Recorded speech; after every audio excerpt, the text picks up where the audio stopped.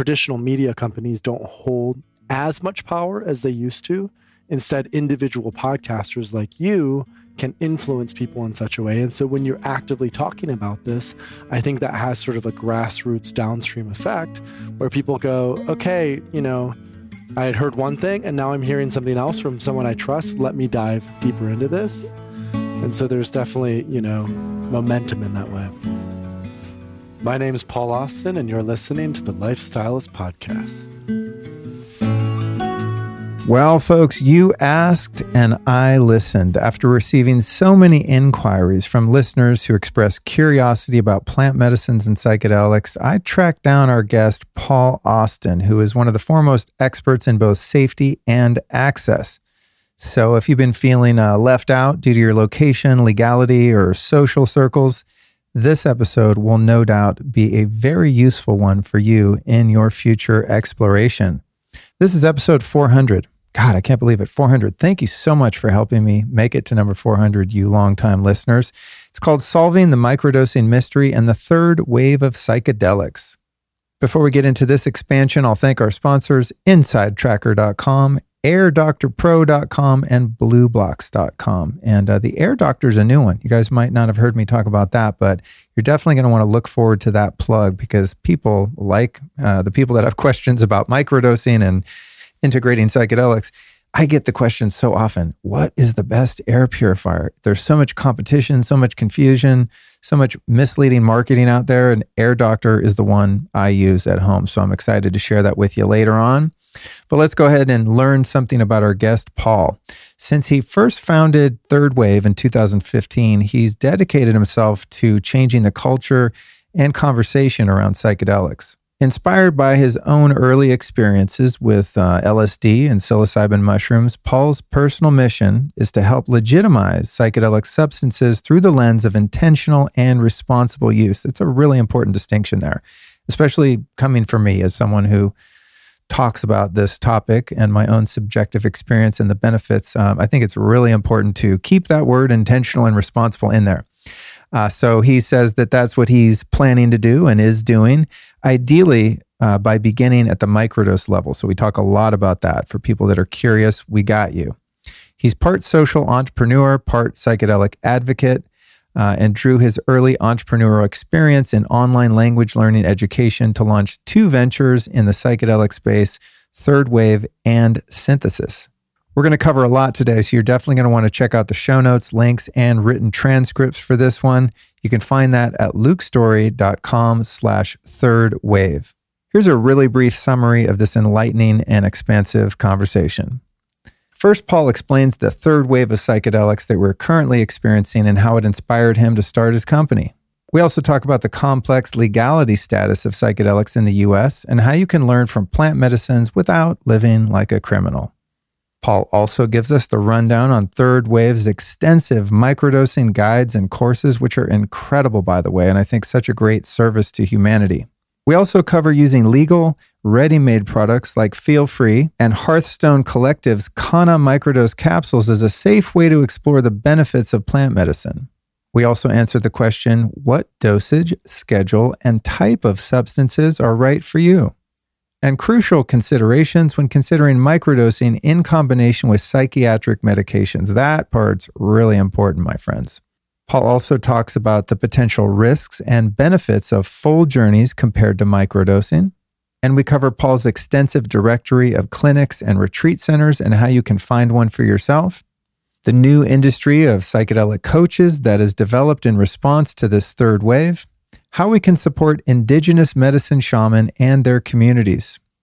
And of course, I couldn't let Paul leave until I asked him his thoughts on psychedelics and sobriety.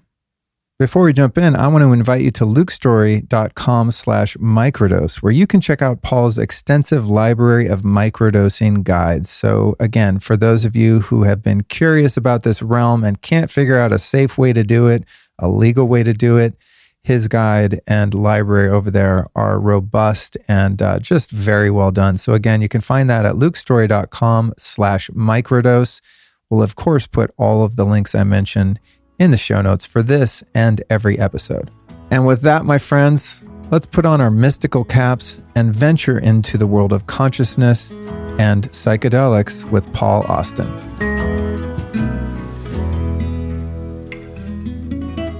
Paul, great to meet you. It's great to meet you. Actually, we met at an event. The Assemblage. Yes, in New York City. Like 3 years ago now, maybe? Yeah. 3.5 years ago. Was that the Whitma Live or something we were doing? That's right. Yeah. Yeah, it was. That was a great little panel that we had. Yeah, super cool. Yeah, and a fun event. It's funny, at one of those, I don't know if this is the same one at which I met you. Might have been, but I think Brandy from Rhythmia was there. Mm-hmm.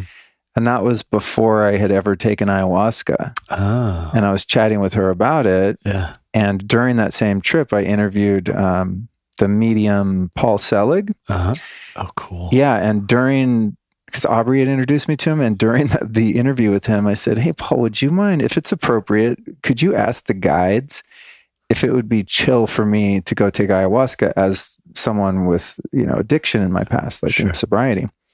And he felt into it, and he asked the guides, and then the guides spoke and said, "You'll be safe to do that, and it's something that could benefit you." And for some reason, I believe he is channeling these guides. I mean, based on the books he writes, there's no editing. Like, no one can talk like that, even the most brilliant person or philosopher. So I was like, you know what? I mean, there was a lot that went into it, but yeah, that trip was actually the catalyst that brought us to this conversation. Really? Yeah. Psychedelics. Yeah.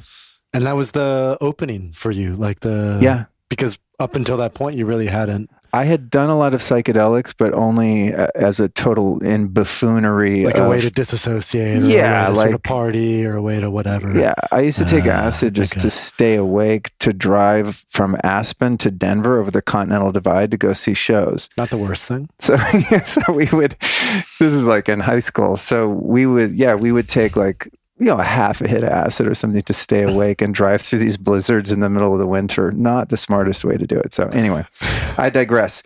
How'd you get into all of this, the world of psychedelics and plant medicines in the first place? So I grew up in a traditional home, West Michigan. Morality was based on religion and Christianity. This was good. This was bad. And then I found cannabis at the age of 16, which sort of opened my mind to like, oh, maybe some of the things that I was taught aren't necessarily what I thought. And then at the age of 19, that same friend introduced me to psilocybin mushrooms. And so I had my first psilocybin experience. It was interesting, but not profoundly life-changing or anything like that.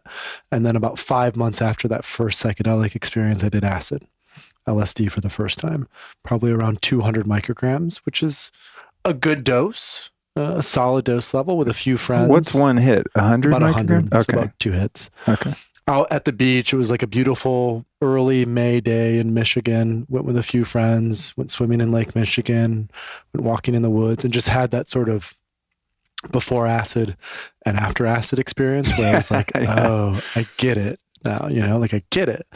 And actually about a week after my first acid experience, I went to Tanzania with a school group because I was studying biology at the time, and we were doing field studies in Tanzania, which was code words for just going on safari in the Serengeti and Ngorongoro crater. And so I brought some LSD with me on the trip and ended up taking a hit of LSD on safari and sort of witnessing this quote unquote circle of life, but on an LSD experience. Wow. Right. And so that just sort of plugged me into this harmonious relationship that nature has. And I remember looking at the wildebeest and looking at, the wildebeest is constructed in such a way which makes it easy for the lion to go eat it because the lion's at the top of the food chain. And, so just seeing that regenerative relationship then, it was around the same time that I was starting to get into paleo and CrossFit. And so it really opened me up to this sense of ancestral wisdom and how a lot of, let's say, hacking biology and physiology is actually just letting go of all the industrial stuff that we've accumulated and getting back to the roots of who we are as humans. And so I thought as part of that, what's so natural to us as humans is to be free, right? And psychedelics, I think, almost more than anything else, teach us what it feels like to be really, truly free. And so several years later, 4 or 5 years later, after those first experiences, I was starting my entrepreneurial path, living in Budapest at the time. and just noticed that, there was more medical research coming out about psychedelics. Tim Ferriss and Joe Rogan were starting to publish podcasts about it. Cannabis was generating more and more momentum. And I thought back to those early psychedelic experiences and thought, if I could dedicate my life to one mission at this point in time, I was 24 at the time, it would be to help educate a broader populace about the real pros and cons of psychedelics. What does the research say? How are these useful? And in particular, right, how can microdosing be used in an intentional and responsible way to help shift an individual's consciousness to accept these broader altered states of consciousness that some folks might not be willing to dive right into. And so then I started the third wave. And then, from that point in time, that was about 6 years ago, there's been a lot that's happened, to say the least, in the psychedelic space broadly, but also specific to the work we've done through third wave. I also started a retreat center in the Netherlands called Synthesis. And so it's been fun as an early entrepreneur in this space and someone who has done a lot of this work myself, just to witness the growth and the evolution of the psychedelic space, the third wave of psychedelics. And, we've now reached a point in 2021 where billions of dollars of investment are starting to come into the space. There's a lot of conversations around nonprofit versus for-profit, indigenous reciprocity, patents on psilocybin. And I'm just fascinated by it all, the good, the bad. It's a very rich space. And it's just been an honor to be able to do this work and to educate people in the way that we've been able to do. So cool. God, yeah. Talking to you and just looking at your site today to kind of prepare for this interview. And this happens every time I journey. I'm like, I need to drop everything and just do this. Yeah. Like literally every journey I have at the end, I'm like, I think I'm supposed to be a shaman, or whatever, I don't even, not that would be not a good look for me. A guide or a facilitator just or like a trip sitter or, I'm just like, everyone needs to do this, and then of course I come back to my senses and I'm sure we're going to talk about for some people and sometimes it would not be appropriate, but it's interesting, as you just described yourself kind of being immersed in this world in all ways and, creating businesses around it and things like that.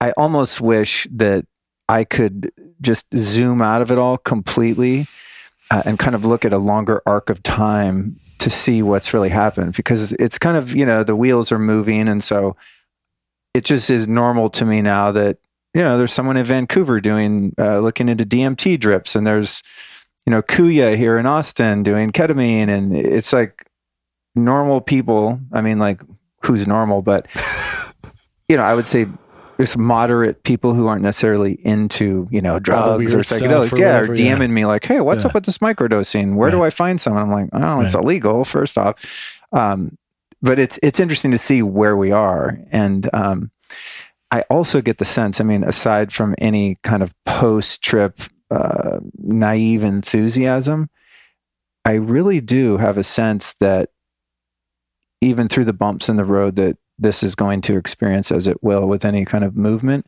that this could be the very thing that is the bridge for humanity to reach a higher level of consciousness. To me, and I want to get your take on this, solving the problems that we have as a human race in the realm of form and cause and effect in Newtonian physics is not only the most ineffective but slowest way to affect actual change and evolution.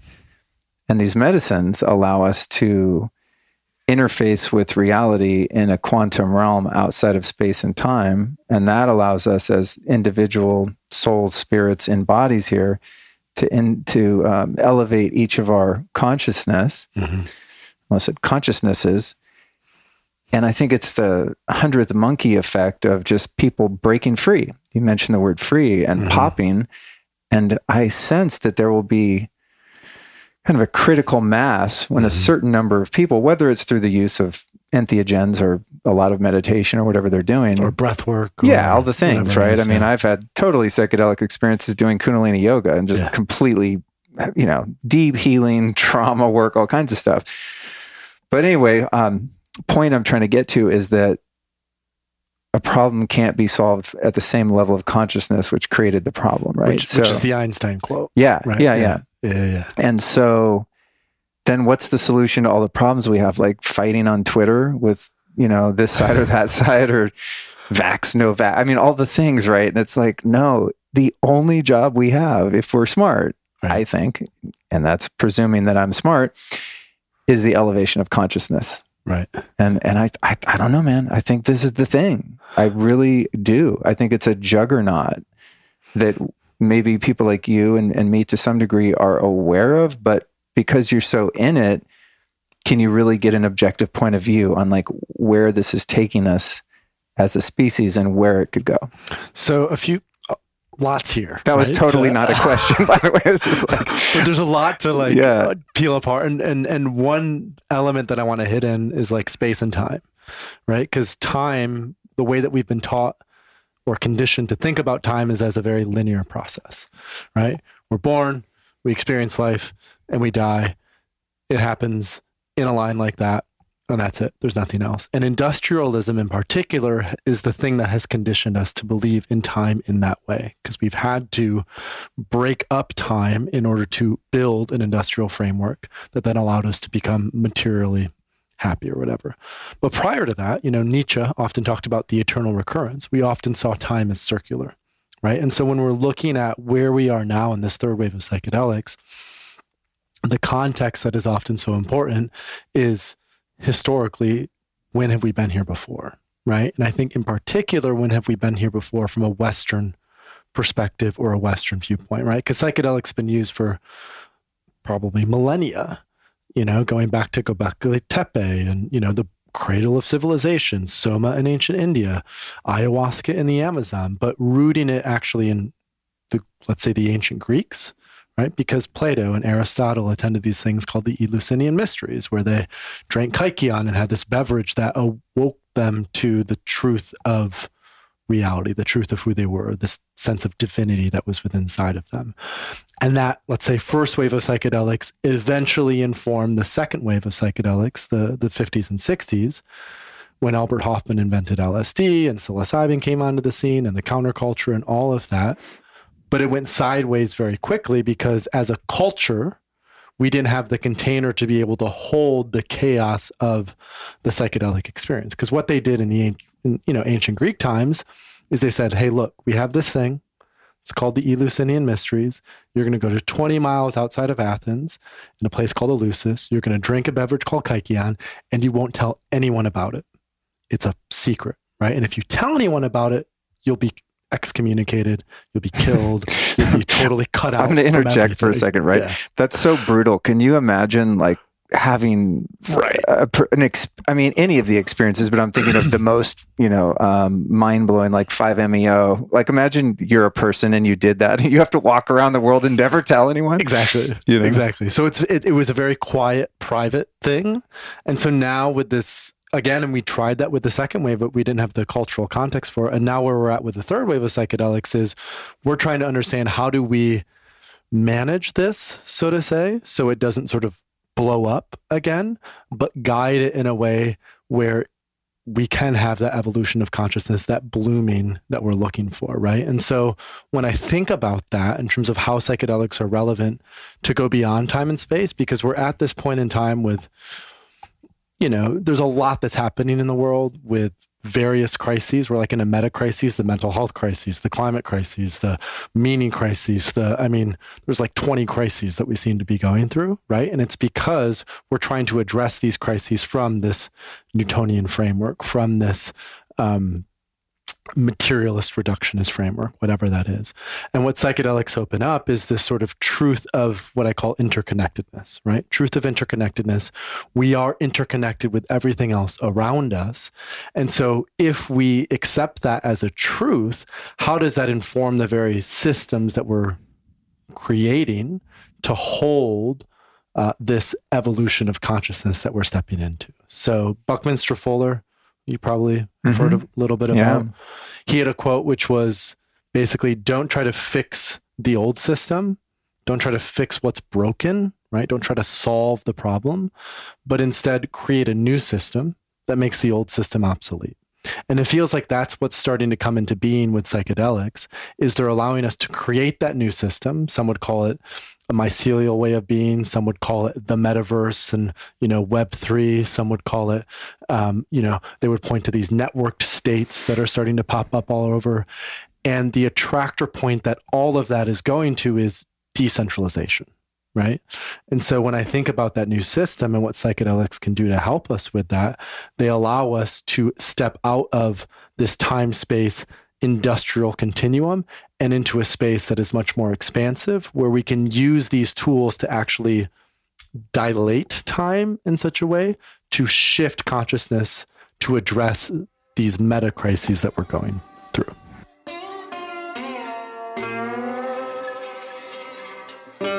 Hey, podcast listener, check this out. Did you know indoor air can be 2 to 5 or even 100 times more polluted than outdoor air, according to EPA research?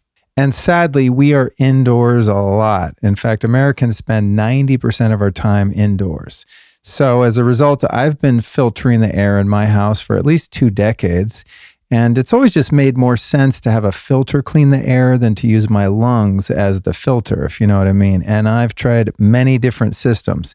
I've been through quite a few of them, done a lot of research, and Air Doctor is currently by far my favorite and the one I use at home. Air Doctor uses an ultra HEPA filter that's been independently tested to remove 99.99% of tested bacteria and viruses, plus virtually everything you want to get out, like pollen, dust, and even smoke. And it also captures particles and chemicals, including a wide range of pollutants like foul odors, gases, and chemicals like formaldehyde.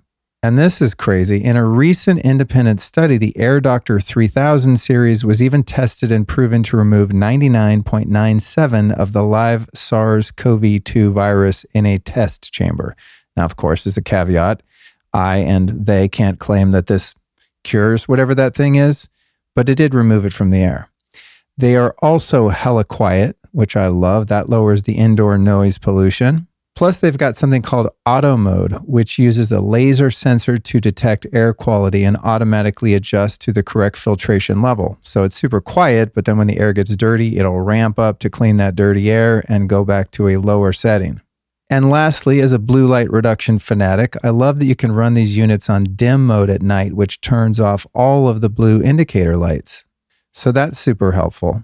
So my recommendation is that you grab yourself an Air Doctor right now. They are just super badass. Here's how you do it. Go to airdoctorpro.com/Luke, and using that link will save you up to $300 on any of their 3 different sized units. Again, that site is airdoctorpro.com/Luke.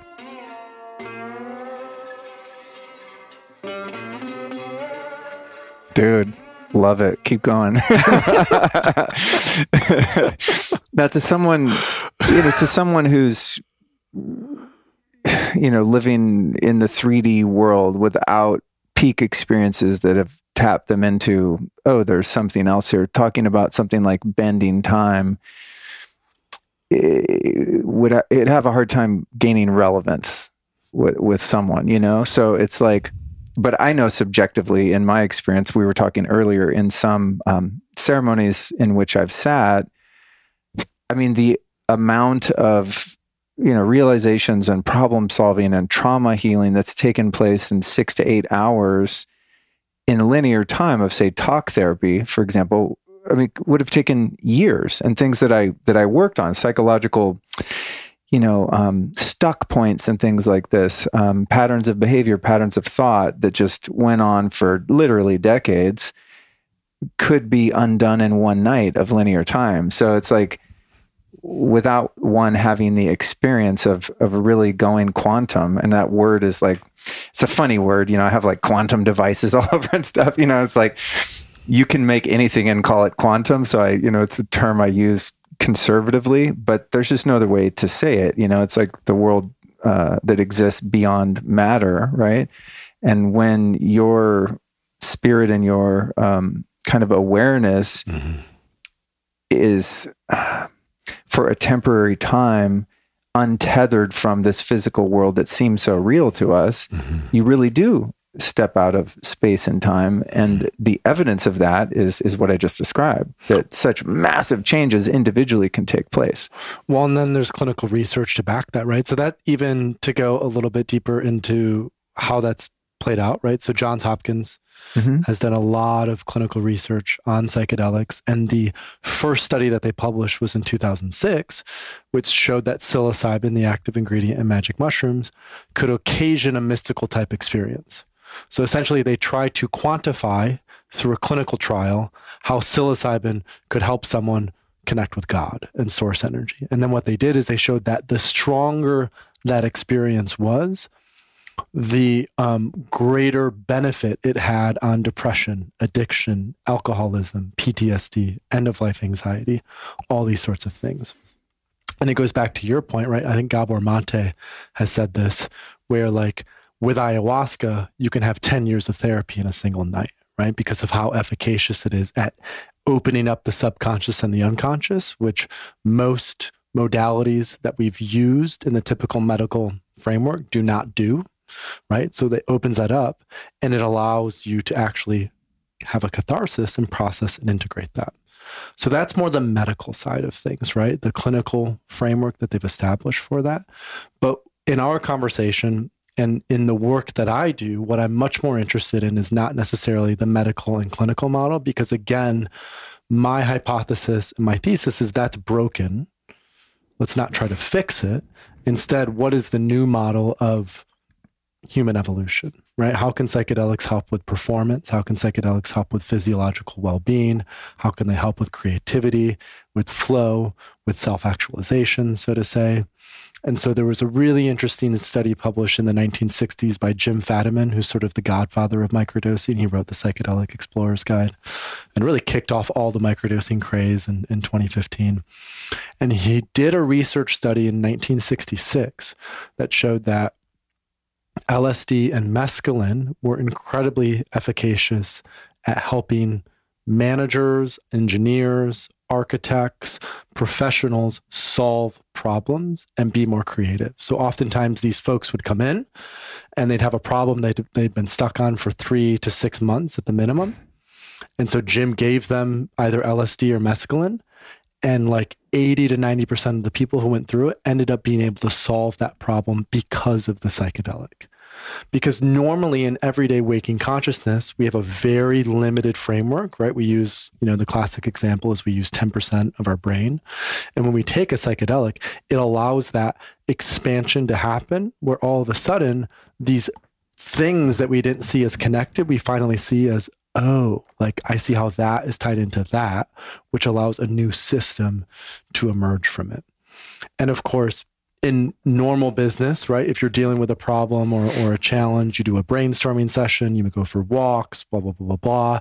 It can take months, if not years sometimes, to actually solve it. But what I've noticed with psychedelics is that divergent thinking process, right? Which is tied into creativity.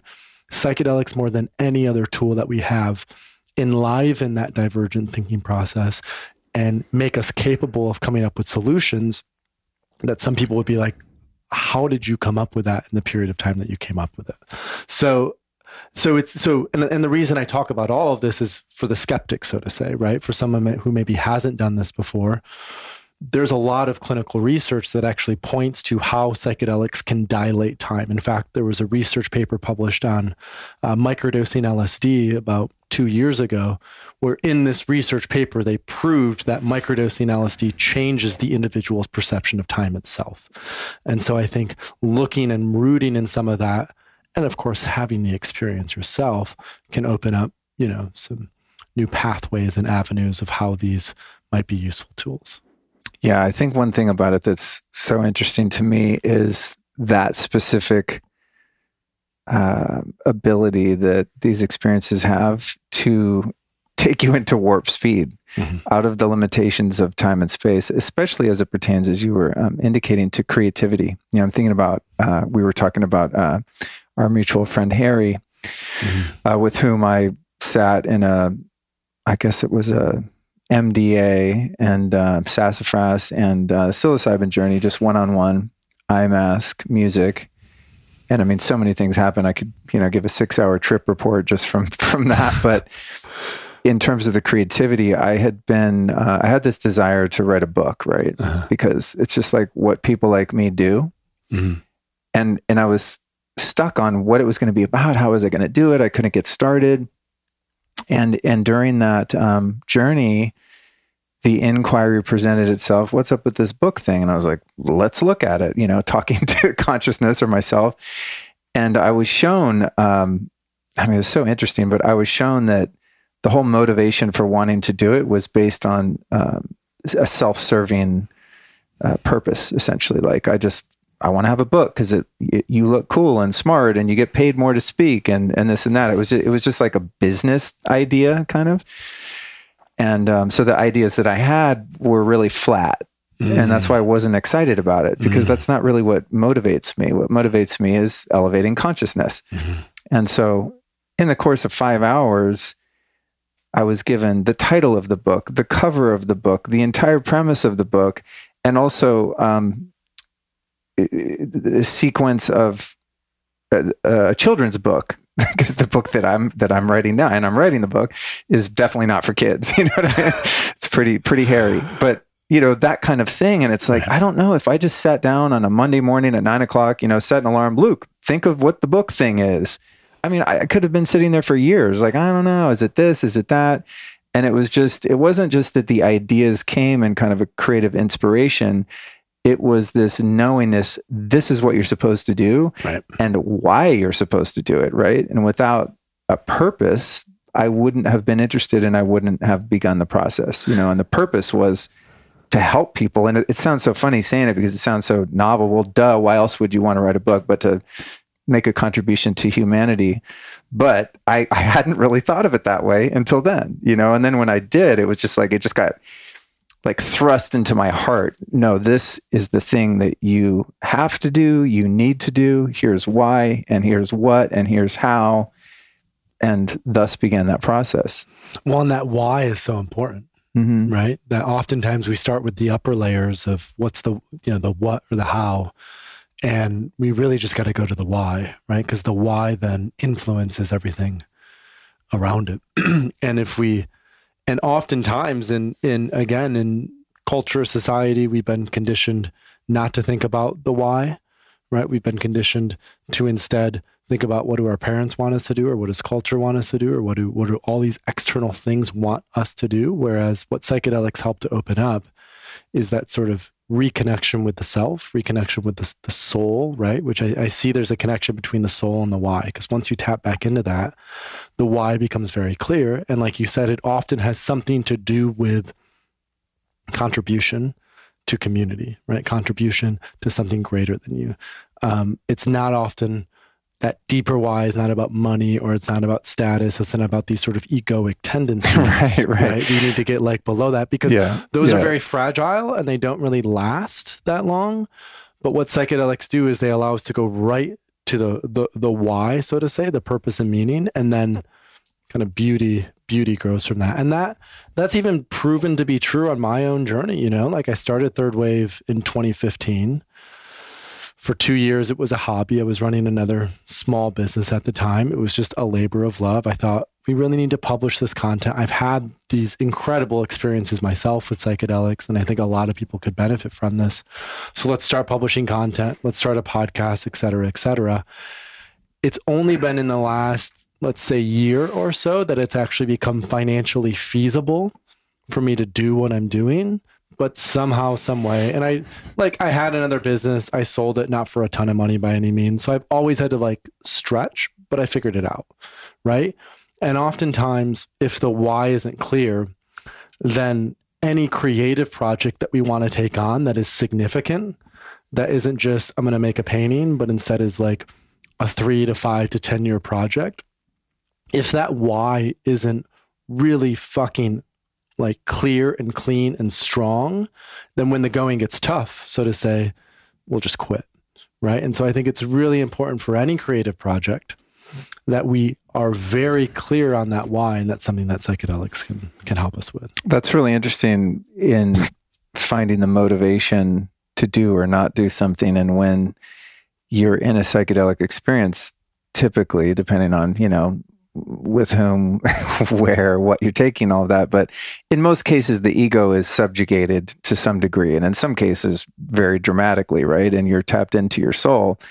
And when you were saying that, I'm thinking, what does the soul want? What's our purpose of being here in a body? And it seems to be that we're in a school called Earth, and that we take on a body so that we can have, you're making the feel free face. Trust me, it's worth it. We're inhabiting this body, we're in this material world so that we can grow and evolve as a soul. And so when you're in a medicine experience and your ego is shoved to the side, however gentle or not that process might be, and you're getting downloads for creative ideas and finding your why, obviously the why is going to come from your soul, and your soul is a benevolent, loving entity of sorts that is looking out for you as a personality, as a human's best interest, and also the best interest of all others, presumably, unless your soul is demonic or something, right? Which maybe could happen. Which happens in psychedelics. You have a few narcissists. It's trippy to think about that. And that was the experience I had with the book idea that I wanted to chew on a little bit. And it was like, oh no, your little limited egoic motivation is just so feeble in comparison to, the magnitude of what the soul wants. The soul really wants to heal people and make a contribution and to alleviate suffering, and so getting that idea from the soul perspective is just like, man, there's a passion and a fire there because that idea didn't come from, a more like a flimsy or more superficial motivation. Right. It has depth to it. It's rooted in something that's beyond just the individual self. It's rooted in something broader, something greater. Yeah. So imagine just millions and millions of people popping through their inspiration from the soul's perspective rather than, base level instincts of survival and ego gratification and hoarding of, material, you know what I mean? There's so much more to the human experience as many of us know. So yeah, that's very interesting. But one more note on that before we kind of move on from it, just for the listeners, psychedelic, the very word means soul manifesting.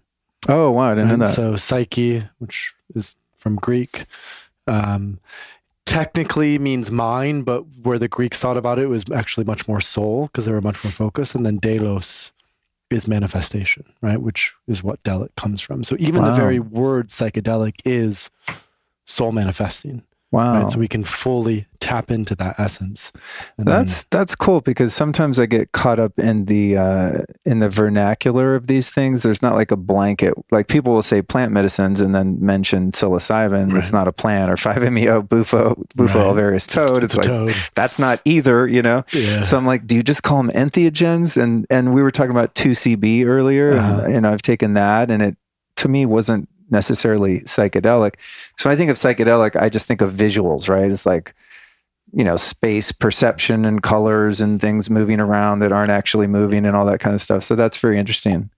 I like that definition. Well, and the classic psychedelics are the 5-HT2A agonists, right? So there's 14 serotonin receptors, and the classic psychedelics, mescaline, LSD, DMT, psilocybin, ibogaine, maybe 5-MeO DMT would be a classic psychedelic, and those activate the 5-HT2A receptor. So that's typically how they're measured. But then, some people would say MDMA is a psychedelic. Some people would say cannabis is a psychedelic. Some people would say ketamine is a psychedelic. And I like the word psychedelic. I still think it's the best word. Plant medicine has its issues. Entheogen I find to be too religious in a way, like a little too spiritual. And a lot of folks are like, but psychedelics has all this baggage from the 60s. And it's like, that's true. And it still is the best phrase that we have to actually describe what these compounds do to us. And so much of what we're working on now is like, it had stigma, and we can reframe that, right? Like that word psychedelic doesn't have to be tainted till the end of time. Part of the work that we're doing through education is to actually help people understand that psychedelics are healthy, they're beneficial, they're useful when used, of course, with intention, in ceremony, et cetera, et cetera. Well, now that I know a better definition of psychedelics, I'm going to start using that one. Good. I like it. there are a bunch of other very specific things I wanted to ask you about, and especially as it pertains to microdosing and such. But going back to the waves of psychedelic, like you could say, it might have been millennia. It was the first wave, right? We don't even know how long that was, but indigenous peoples, and then into kind of the beginnings of Western civilization. And then, of course, we land in the 50s and 60s. And then there's some experimentation. There is research going on. And then something gets out of a lab, and, Ram Dass and fucking Timothy Leary are giving it to college kids. And then you've got Woodstock and, and all the things. And then, the government's like, whoa, pulling the reins on this, and starts classifying all of these substances in one category. They put mescaline in the same category as cocaine or crystal meth and mushrooms. It's like, and I've done every drug I think I've ever heard of, except PCP. I never did that, probably never will, but literally any drug I've ever heard of, pretty much I've done. And they would definitely, to me, have a different classification, which is a longer conversation. But to the point,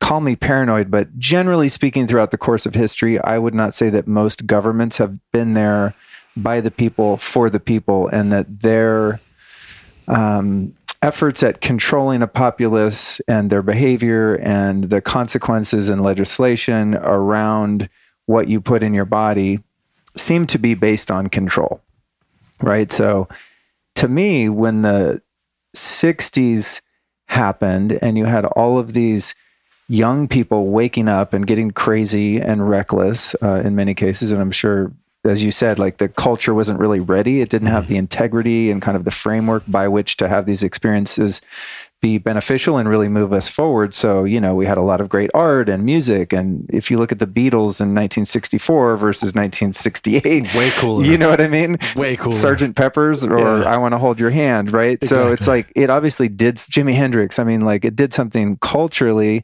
But my question, if I can get to it, is why is the government, who I do not see generally as being my friend, like not stopping this now? Because it's like now we have the sort of blueprint for it from people like us and many others who are moving this forward in medicine and just outside of medicine and culture in a more mindful way.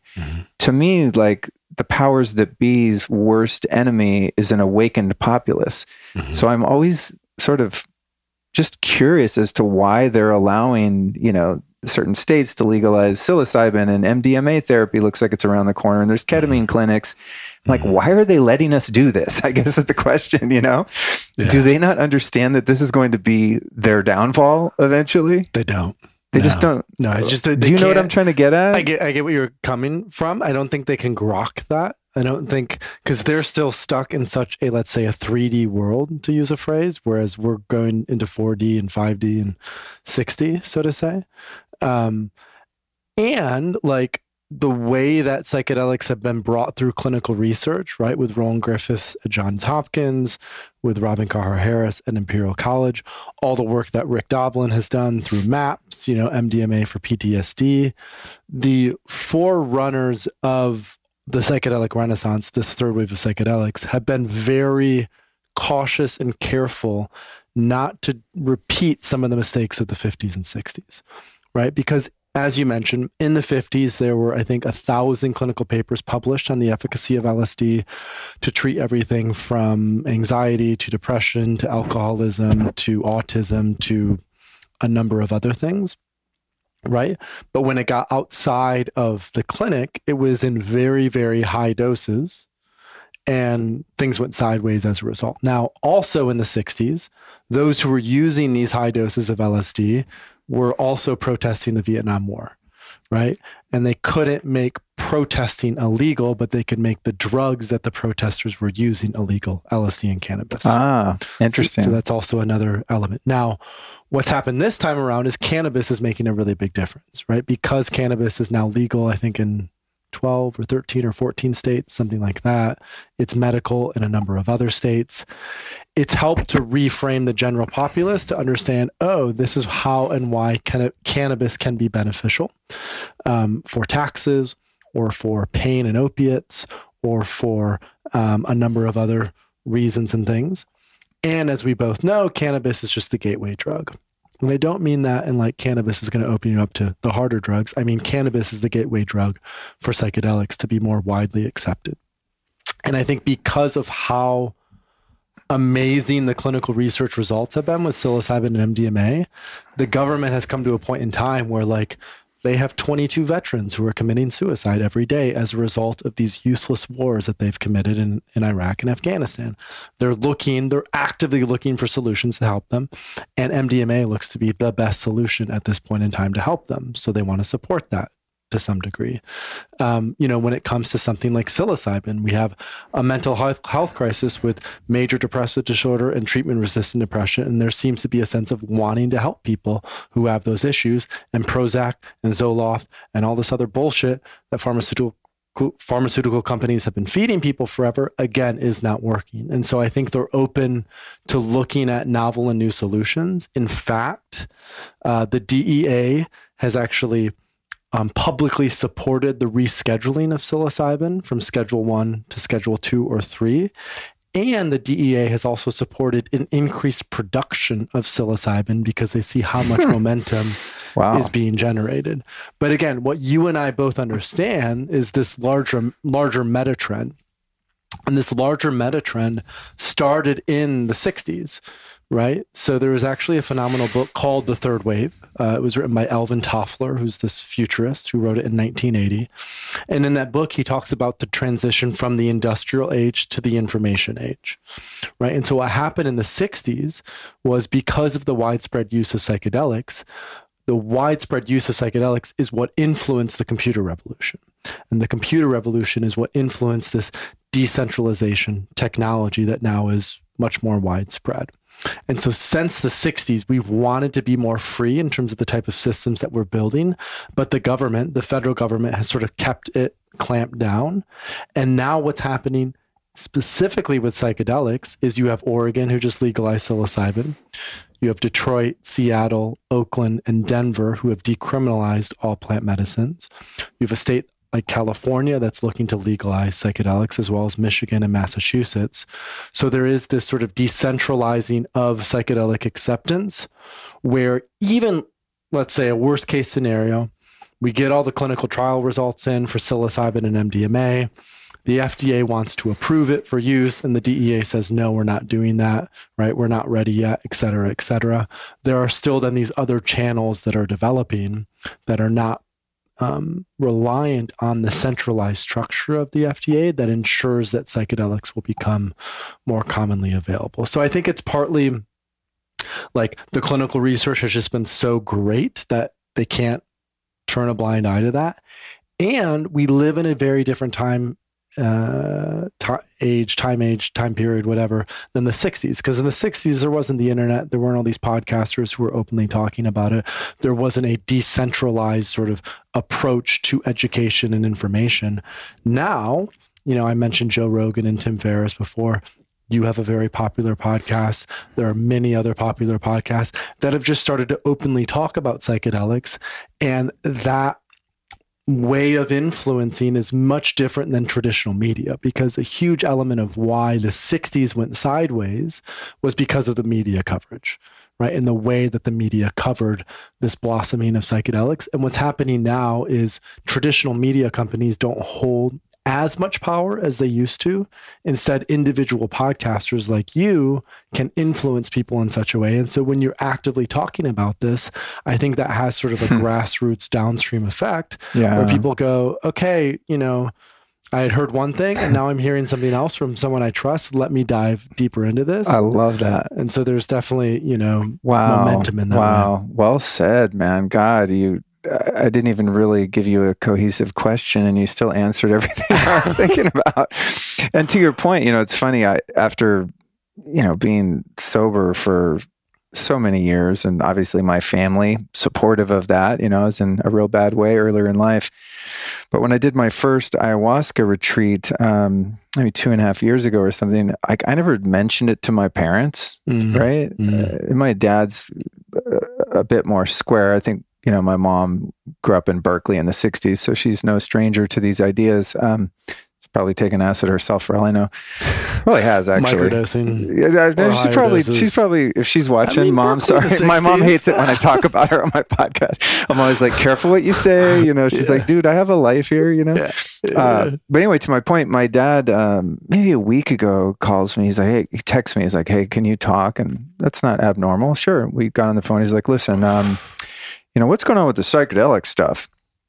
And I was like, here's the call. Cause they see the content I make. And I had the talk with him, and, he was not overly concerned, but like, I'm just kind of worried this could lead back to your old ways kind of thing, and right.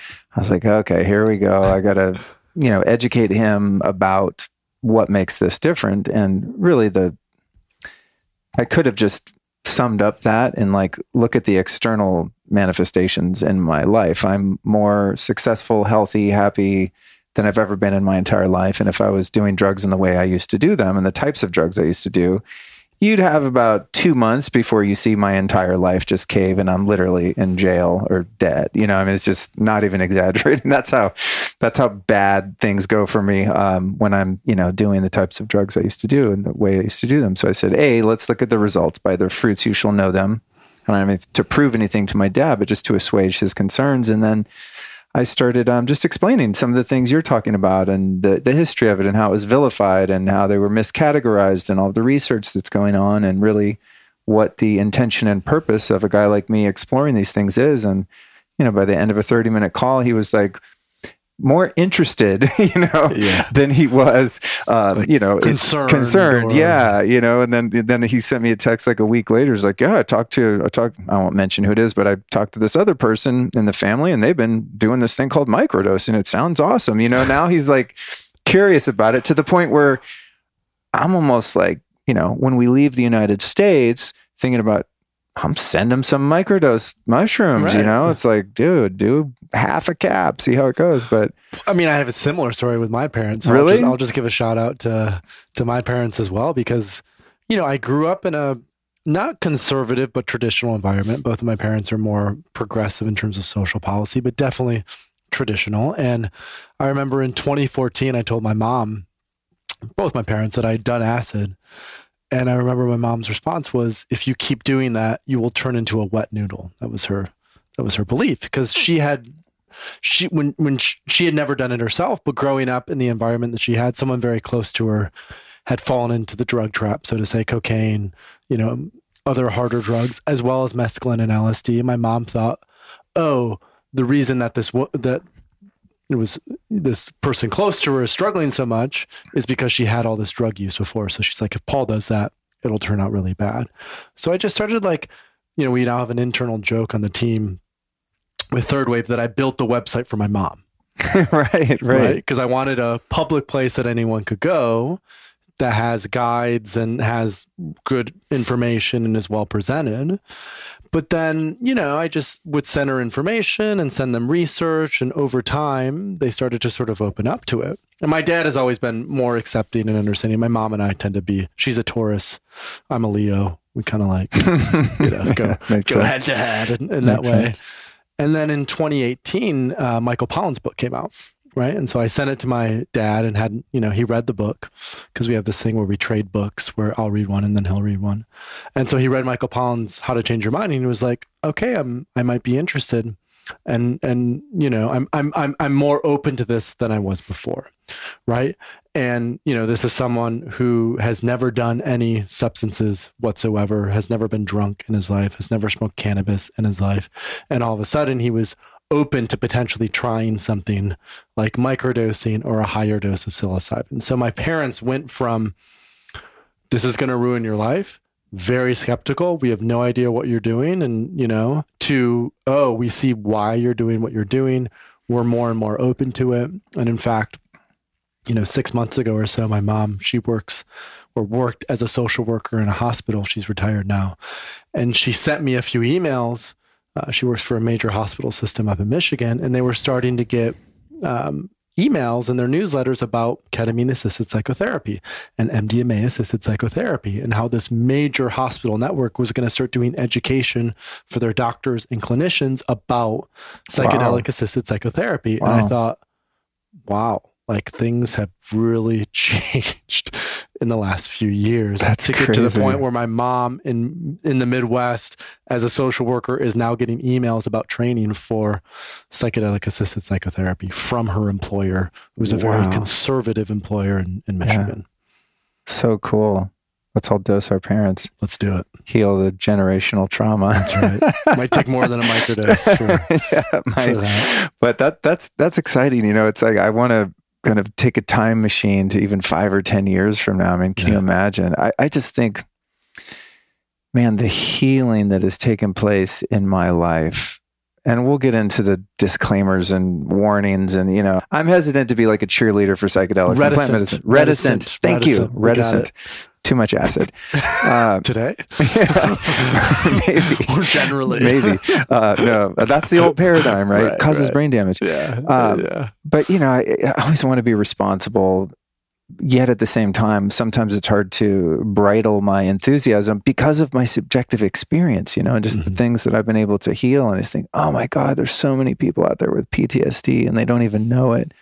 So many people have not only had childhood trauma, but just being a human being, even if you do everything right and you have good people around you, is traumatic, right? It's not an easy game. And it's just incredible to think about the potential of people outside of, you know, our circles, like you're discussing with our parents, and just, you know, normal people having the opportunity to heal themselves. You know, just like actually heal themselves. Yeah, and that's something we even talk a lot about with Third Wave in our internal team. It's like there's a lot of bullshit in the personal development space. There's a lot of bullshit in the sort of spiritual, you know, evolutionary space, if you will. The higher, like, it's hard to tell what's real and what's not sometimes because it can be very murky. And what we both know is that psychedelics work, right? They just do. Like, there's something about them. And of course, it's not blanket, right? I think this is something that you've probably talked about on other podcasts. Like, it requires preparation. It requires intention setting. It requires, you know, a ceremonial setting or something that is a bit more held for that to happen. It requires, I think, more than anything, integration. But if you follow that process, so to say, and you have community to support you, you have a coach or a guide to support you, these medicines work. They heal trauma. Most importantly, they heal trauma. They inspire creativity and agency and freedom. And I think they're a sort of glimmer of optimism in a world that feels very cynical at this point in time. Yeah, to say the least. This show and my lifestyle in general is all about achieving maximum health on all levels: mental, emotional, spiritual, and of course, physical. When it comes to the physical, I do my best to avoid guesswork, which is why I love this company, Inside Tracker. They've created an ultra-personalized performance system that analyzes data from your blood, DNA, lifestyle, and even fitness tracker to help you optimize your body and reach your wellness goals.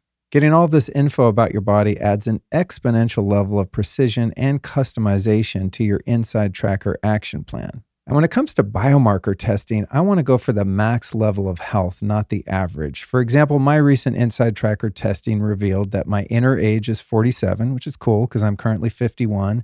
But I also found that my cortisol and LDL cholesterol was high. Fortunately, my vitamin D was optimized, probably because I get out in the sun so often, as were my magnesium and inflammation markers. So I had a little bit of work to do. And the cool part about getting this info is now I can use their app and web platform to improve based on their personalized diet, supplement, and fitness recommendations. So with Inside Tracker, you can track your progress and adjust based on real-time feedback from your body. Then you retest every 3 months to see what's working and maybe more importantly, what's not, or even adjust your goals to develop a new action plan. This is an awesome tool for those of us wanting to make the best use of our time and money when it comes to being healthy. And you, my friends, can get on board right now and get yourself optimized. Just go to insidetracker.com/Luke, where you will save 25% off the entire Inside Tracker store. So again, just use the link insidetracker.com/Luke.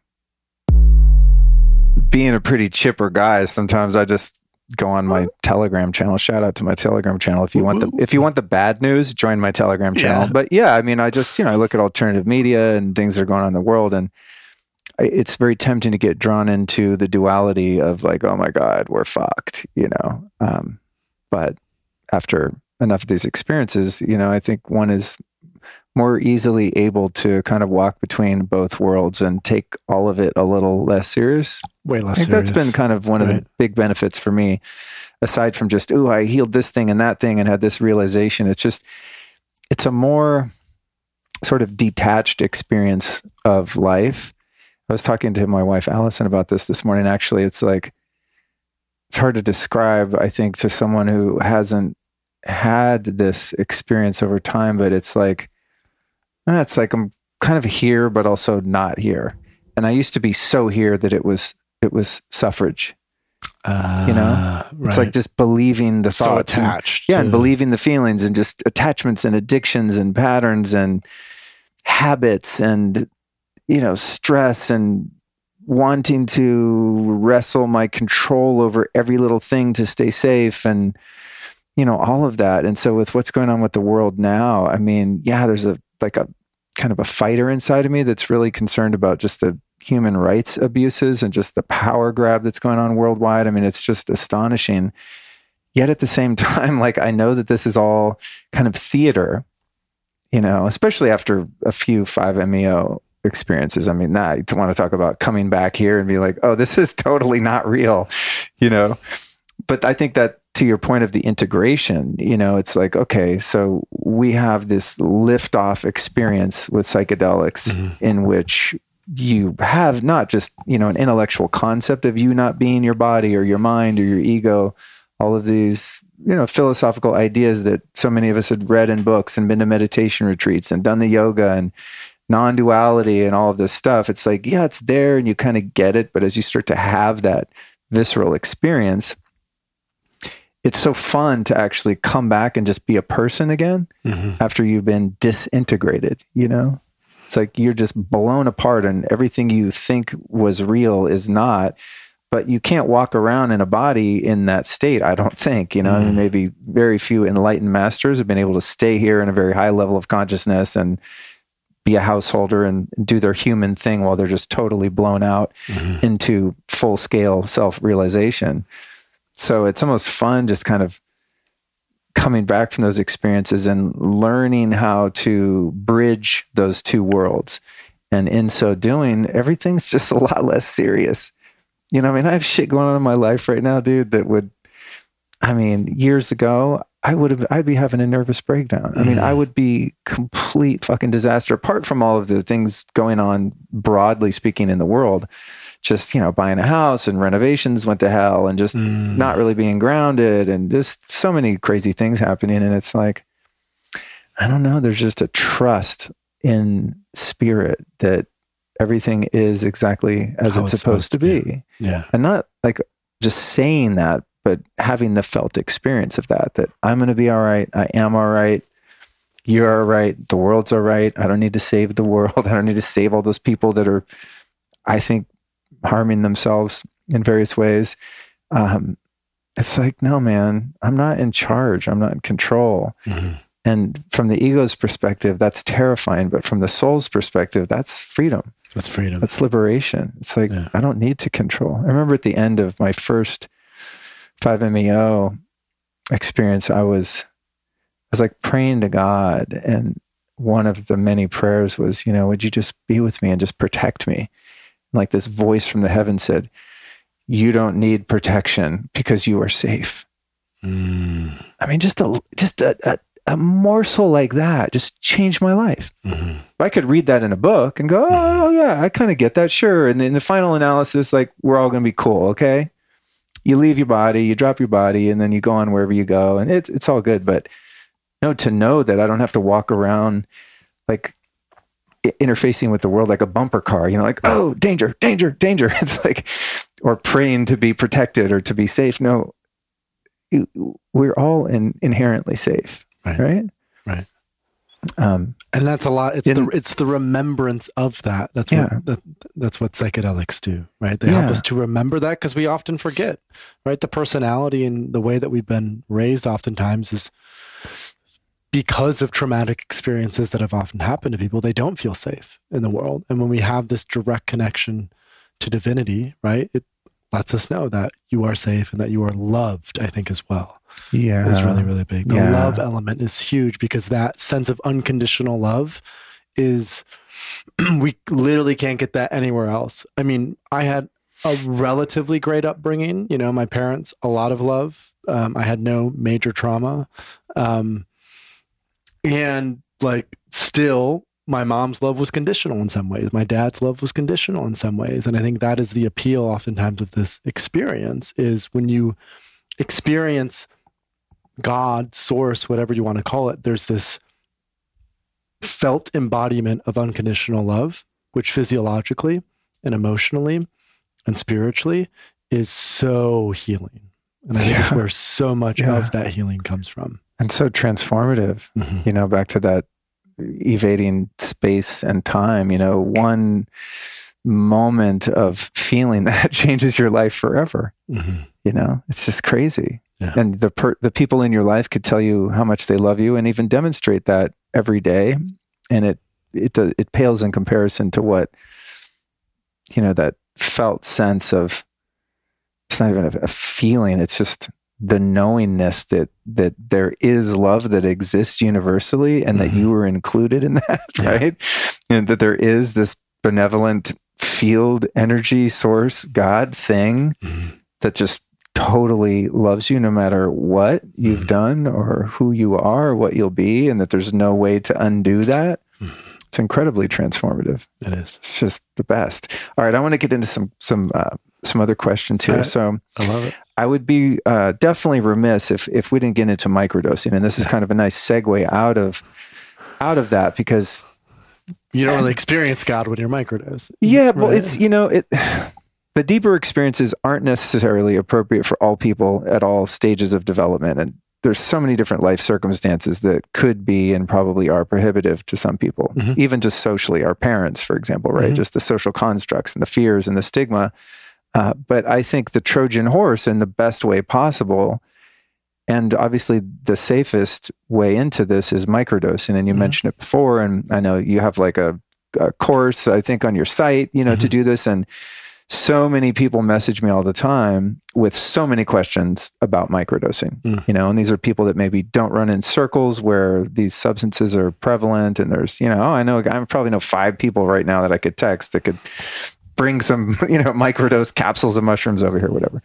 But I think that, that this is going to be such a meaningful contribution to start to educate people. And I really appreciate the work that you're doing. And so I want to get into kind of the nuts and bolts of that. And also just admit that I think, because I started microdosing different things around the same time a couple years ago as I did going and having, ceremonies and doing full journeys, I think I've kind of missed the benefits of microdosing, because it's just kind of in the periphery, right? I didn't go from modus operandi to microdosing here and there, and then later on having a big journey, went right into 4 ayahuasca ceremonies and all kinds of other things, and then added microdosing. So I kind of don't notice the impacts, but I know that it's profoundly impactful, because I've been the guy that's turned a few people on that weren't ready to take a full journey, but they're willing to microdose. I mean, I can think of my friend David right now. And I mean, he has told me on numerous occasions, he said, "Luke,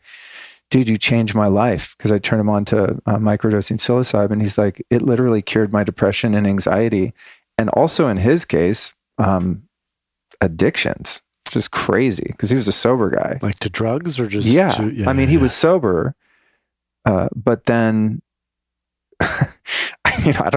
this is not something I'm going to try, and addicts don't try this at home, but he uses some things like alcohol and cannabis recreationally now. And it's been, a couple of years, and does not show any signs of becoming addicted to them. Wow. Like he was before. Sure. And this is like a sober guy that had a lot of problems and had to stop everything 100%, started microdosing, had a few, macro experiences, and is basically like healed of addiction.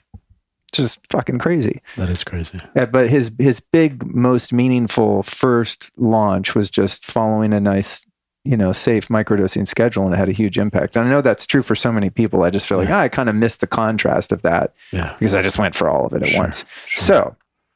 So let's cover a few of the different types of substances that are common in microdosing, and maybe even a couple obscure ones, and then get into like schedule, the amount, like the whole thing. If you could kind of tie a bow on that for someone, say, is hearing this and they have just heard the word but have no idea what's happening here.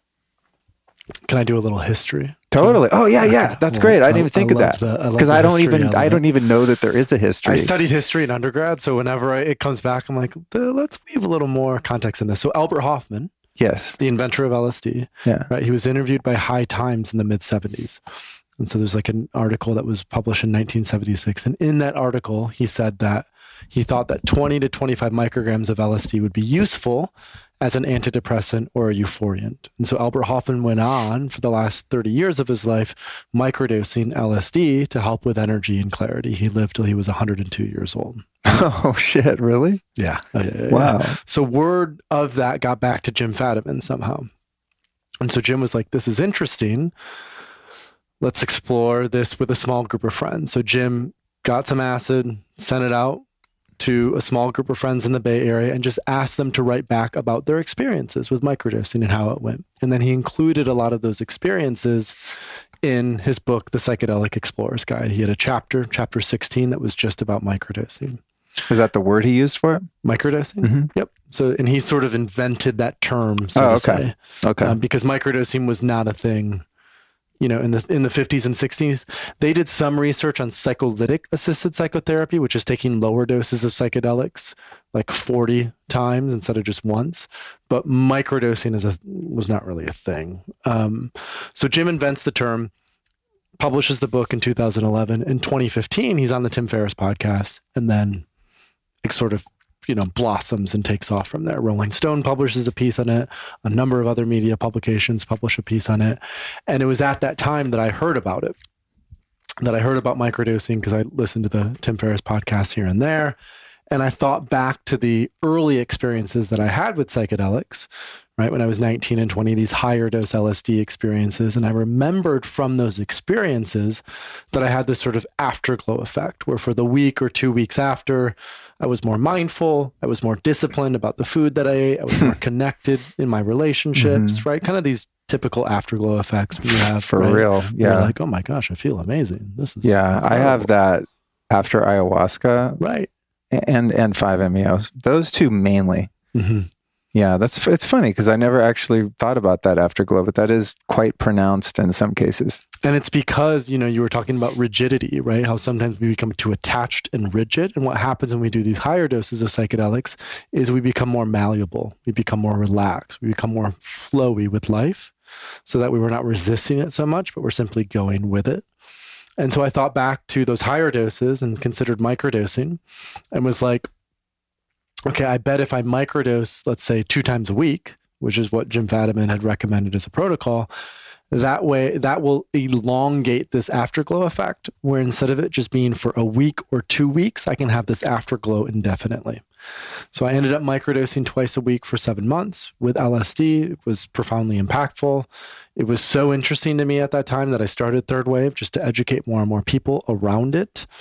And essentially what I learned both through microdosing myself, but also doing all that research, is that microdosing is not so much, hey, just take a very low dose of a psychedelic and see what happens.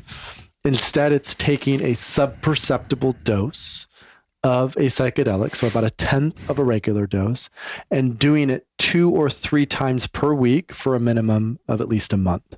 So just like you wouldn't expect to, experience all these benefits from meditation if you sat down on the cushion, sit down on the cushion, 15 minutes later, you're like, am I enlightened yet? No, like with meditation, you meditate every day for 4 to 6 weeks. And at the end of those 6 weeks, you're going to notice significant changes from when you started. Microdosing is very similar, where you're committing to doing it 2 or 3 times a week for, let's say, 4 to 6 weeks, combining it with some sort of mindfulness practice, meditation, yoga, breath work, because that helps to ground the energy a little bit more. And then doing it, usually most people do it with LSD or psilocybin, because those are the 2 most common ones. So with LSD, it would be somewhere between 10 and 15 micrograms. With psilocybin, anywhere from like 100 to 200 milligrams usually is what people will do. You know, some people will microdose ayahuasca as well. Some people will microdose iboga. I think microdosing San Pedro is actually the best substance that we currently have for microdosing. And the reason for that is because psychedelics are anti-inflammatory, right? And the psychedelic that is the most potent as an anti-inflammatory is San Pedro. And so microdosing, my sense of the benefits that people are experiencing from microdosing is the impact that it's having on inflammation, chronic inflammation. And that by microdosing, let's say for a consistent period of time for 4 to 6 weeks, it's helping to lower chronic inflammation in the body, which is then leading to a relief of depression, alleviating anxiety. People, some people had like shingles and they started microdosing and their shingles went away. Some people, women in particular, had really painful periods and then they start microdosing and their really painful periods goes away. So there seems to be this harmonious impact that microdosing is having, where it's just allowing the body to better communicate with itself, so that way it can show up in the world a little more balanced, a little more centered in everyday life. Other people will talk about how it helps with creativity, it helps with flow, it helps with social anxiety. For me, it was largely social anxiety that it helped with. When I started microdosing, I was 24 at the time and just coming out of college. And I had been in a fraternity in college and had used alcohol quite a bit to help with that. And I started microdosing to replace alcohol, and it helped quite a bit with that as well. A lot of folks are also using it to get off pharmaceutical medications. So they've been on Zoloft, they've been on Prozac, they've been on Wellbutrin, they've been on a number of other medications, and they're sick of feeling numb. They're sick of not feeling any emotions whatsoever. They're sick of the addictive nature of these pharmaceutical medications. I mean, it's terrible. So many people get on it, they don't realize how addictive it is. I'm generally a pretty easygoing guy, but I do have one huge pet peeve in the health and wellness industry, which is the fact that people spend so much energy on diet fads while ignoring something that's just as bad as junk food, in my opinion. I'm talking about junk light, blue flickering light to be specific. Blue light, meaning any light that looks white at night, trashes your melatonin levels and thus your sleep. But melatonin does way more than help you sleep. Melatonin is the body's most powerful antioxidant, and it's also your most potent endogenous anti-cancer molecule. And light flicker sucks because it can cause neurological issues like headaches, migraines, and even photosensitive epilepsy. And if you want to know if you've got flicker, you can easily test the flicker of your bulbs by shooting a short slow-motion video. If, when you watch it back, the light flashes on and off, you've got flicker. Not good, but fixable. Lucky for us, our homies over at Blue Blocks made some bulbs that only emit red light. So 0 blue, green, yellow, or orange light, just pure red, which is optimal for melatonin production, and their bulbs don't flicker. Additionally, the Lumi sleep bulbs do not run on Wi-Fi or Bluetooth, which means very low EMF readings, if any at all. These bulbs are just badass. They did it right. I use them strategically all over our house, mostly in table lamps, since light source positioning is also important. Think of your nighttime lighting as a campfire, warm light at eye level, not overhead, if possible. This is what we've evolved to do. So if you're ready to ditch your blue light, get over to blueblocks.com/lifestylist and use the coupon code lifestylist to save 15%. That's BLUBLOX.com/lifestylist. And the code is also lifestylist. I forget sometimes, because it was long ago and it wasn't that long, but I was given antidepressants, something I think it was called Effexor. it's funny thinking back. So I go to a shrink. I'm newly sober. I'm just a fucking train wreck. It's like so damaged, man. Poor little Lukey, man. I was hurting. So I go in there. I'm like, yeah, I got these racing thoughts. I'm angry at everyone. I didn't even know what anxiety or depression was, but basically walked in. I was like, I'm fucking crazy. And so they gave me this Effexor, and I started taking it, and I don't even remember if it helped those symptoms or not. I think I just really had like untreated alcoholism, and I didn't have the kind of help that I later did within the 12 steps to just identify like the illness of the mind that is a sober alcoholic or addict that has not healed yet. But anyway, they gave me these pills, dude, and I will say they were great for sex. That was really? Which is, at the time, the doctor said, I'm just going to warn you, you might become impotent. And I was like, anything's better than crazy like I am now. But yeah, it was awesome for sex for me, actually. That's the one thing I remember, like prolonged sexual experiences that were awesome. Wow. Yeah, crazy. Unexpected. But the addictive piece, dude, I was addicted to heroin, right? I mean, and a lot of other things, but that was like acute physical addiction. You don't have it for so many hours, you start getting real sick and really, depressed and stuff. It's like opiate withdrawals. People have asked me what it's like. It's like having a combination of suicidal depression and the worst flu you've ever had in your life at the same time, knowing that if you just had a little morsel of this one thing, that it would all go away and you would feel amazing, which makes it even more torturous. It's just the worst ever. I would highly advise people to not do heroin. Yeah, bad idea. Yeah. There's a sweet spot in the beginning. I'm not going to lie. People do it for a reason, but that sweet spot goes away quickly. Anyway, I run out of these Effexor pills and I'm freaking out, man. I was worse when I ran out of them when I first started taking them, right? And then so I found myself like, calling the office, and I couldn't get over there, and they would literally like, and this is like a shrink in Century City, $400 an hour. This isn't like, some shady doctor. This is a legit psychiatrist. And they would like leave them, behind the mailbox in the front of the medical building. And I'd go over there in the middle of the night and get them. I'm like, oh, okay. Like if it was a whole thing. And I remember thinking, I didn't get sober to live like this, man. No. Like this is what I was doing before, only I don't even get the feel good part of it, albeit, how fleeting that was most of the time. So yeah, not to tell anyone like quit your meds, but I had to wean off, and it was a whole thing. It was horrible. It was a horrible experience. Oh, it's terrible. But yeah, and some people have been on it for 20 years, for 30 years. Oh man. Right. And they haven't gotten better. Maybe they get better for a little bit and then they go back.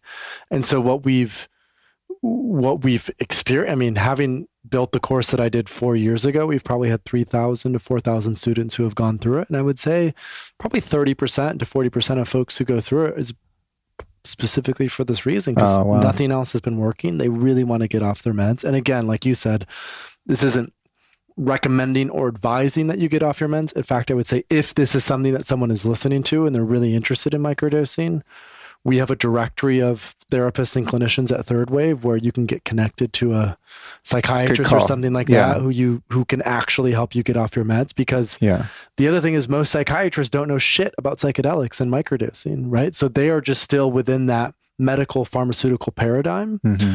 And so they're just prescribing what they know to prescribe. So you also have to find a clinician who knows about microdosing and psychedelics. Well said. And also in the Western medicine paradigm, it's all about symptomatic relief. Generally speaking, I'm sure there are exceptions, rather than like root cause, right? So if the root cause of my anxiety or depression is damage done to my brain by past traumatic experiences and years of negative thought patterns, and my brain's been wired into this negativity bias, right? Is kind of how I look at the way I used to think. I would walk in a room. I'm just using like a trite example, but I would walk in a room and immediately just find everything wrong. You know what I mean? But that's how I viewed everything, right? Walk in and, there's a little chip in the paint on the wall and I'm like, who painted this place? Meanwhile, I'm in a palace or something, right? Just metaphorically speaking. But to take the antidepressants like I did, I guess I got some relief of symptoms, but certainly didn't heal any of the underlying causes that were, manifesting as suicidal ideas and depression and just gnarly panic attacks and anxiety. I mean, that didn't stop that, but it sounds like if microdosing is done in a supervised kind of legitimate way, that you're going after the root cause. I always think of it as kind of, I mean, even microdosing, it's sort of like the medicines are going in and it's like they're healing my brain. I mean, they have an intuitive intelligence themselves. Is that what it is? Where it's like you have to trust that process. Right. Which is why we often say, like, don't just take a single microdose and expect miracles to happen. This is going to be something that you have to commit to for at least a month, 2 or 3 times a week. And it is medicine. So what it's doing, we haven't fully been able to clinch onto, but like I said, it's anti-inflammatory. It helps with neurogenesis. And the other thing that we teach is like microdosing is not a magic pill, just like psychedelics are not a panacea, right? They require sort of they require an ability to be proactive in what it is that you want in life. And that means that as you're microdosing, it's also worth journaling, meditating. You know, a lot of people start microdosing and they start changing their diet. They start exercising more, their sleep improves, right? So there seems to be this holistic effect, but it can't just be a reliance on this thing's going to fix me. Right. What this thing is going to do is it's going to open up a capacity for you to have more energy. It's going to open up a capacity for you to be more creative. It's going to open up a capacity for you to be more proactive, but you still have to do it, right? And it's also true of high doses for psychedelics, right? There will be a lot of people, I'm sure you've been privy to this just like I have. There are a lot of people who have been doing ayahuasca for 22 years. They've been in hundreds of ceremonies and not much has tangibly changed in their lives over the last 10 to 15 years. I'm so glad you mentioned that. And this is the naivete that I've had to kind of process is not to toot my own horn at all, but prior to intentionally using psychedelics, I did nothing but work on myself for 22 years. I mean, I was obsessed with getting better, going to India, learning to meditate, every self-help book. I mean, I used to listen to, it was cassettes in the beginning, then it was CDs, then it was MP3s, you know, like Wayne Dyer, Deepak Chopra, Tony Robbins. Yeah. I got into him later. You did. Okay. But just like spiritual books and audiobooks. And then later on, my favorite teacher, David Hawkins. And I love David Hawkins. Yeah. Letting Go. All of them, dude. Oh, man. All of them. Yeah. Incredible. Yeah. I'm going to digress. Okay. Totally go off the rails because why not? I feel like we're on a podcast. So a couple of years ago, a doctor gave me some ketamine lozenges. Yeah. And they're like 300 milligrams. They're strong. And I've never taken a whole one, thankfully. Actually, no, I did one time. That's a whole other story. But I was alluding to this earlier. My favorite kind of verbal meme now is like, these edibles ain't shit. You know, when you kind of like macroed by accident. Anyway, last night I was too energized. And I went to bed like at 11. I thought, I had this idea. I'll just take like a tiny little piece of ketamine and melt it into my tongue. And I did that. I did a couple brain tap, like manifestation sessions. They're 20 minutes each. And I'm like, these edibles ain't shit. So I took an equal little piece. So by now I've probably taken half the thing, which cumulatively would be around 150 milligrams. And then just went into a really deep and beautiful solo little ketamine journey, listening to David Hawkins, and specifically and I was guided to listen to one of his, it's like a audio program called Love. And it was the last talk he gave in 2011 at which I was present. Oh, wow. Yeah, it was really, so I was there in the room and I had this whole totally unexpected, just beautiful, transformative journey last night where I just went into just the depth of love. And it was profound. I mean, even today I got up and integrated with Allison, who I think you've met actually. She said she'd met you at an apple orchard. Yeah, she said. In New York City, you remember? She said he probably won't remember. Oh, I remember Allison. Oh, yeah. She's hard to forget. Thank you. But yeah, so I got up and I was like, I think I kind of need to integrate, and we went through a really beautiful process. But that was one of those times where it's like, it wasn't really intentional. Actually, I didn't like have set and setting. I mean, my house is set and setting, but it wasn't like a ceremony per se, but it ended up being, just incredible, just a really, really unexpected, launch pad into a great day today. But I totally forgot what I was talking about before that. Well, we were talking. I digressed myself out of what I felt like was an important point. It was. Well, I want to make one point, and then I'll loop us back into the point that we were going to make. So I think part of the reason that's the case for you is because... Oh, I know what I was talking about. Go ahead. Is part of the reason that's the case for you, right? You can take a little bit of ketamine and then have this beautiful journey is because you're very skilled now at working with these medicines, right? You've done ayahuasca, you've done 5-MeO, you've microdosed, you've done higher doses of psilocybin and MDA. So you have a really sort of rich context about, even if it's a random Wednesday night with a ketamine lozenge, there's still sort of this intuitive ability for you to have that be productive and tangible and then integrate the next day. And I think what's often the case with a lot of people is they might do a lot of psychedelics, right? Because this is what we were getting to. They might drink a lot of ayahuasca, but it's actually more of an escape or a disassociation. Some people would call it spiritual bypassing rather than actually going into these shadow elements of who they are and facing them, right? And actually healing them, so to say. Thank you for having the wherewithal to bring us back there. What I was wanting to say was, there's 22 years of really deep work. And I'm not saying like, oh, I do medicine better than other people. I don't want anyone to misconstrue what I'm about to say as that.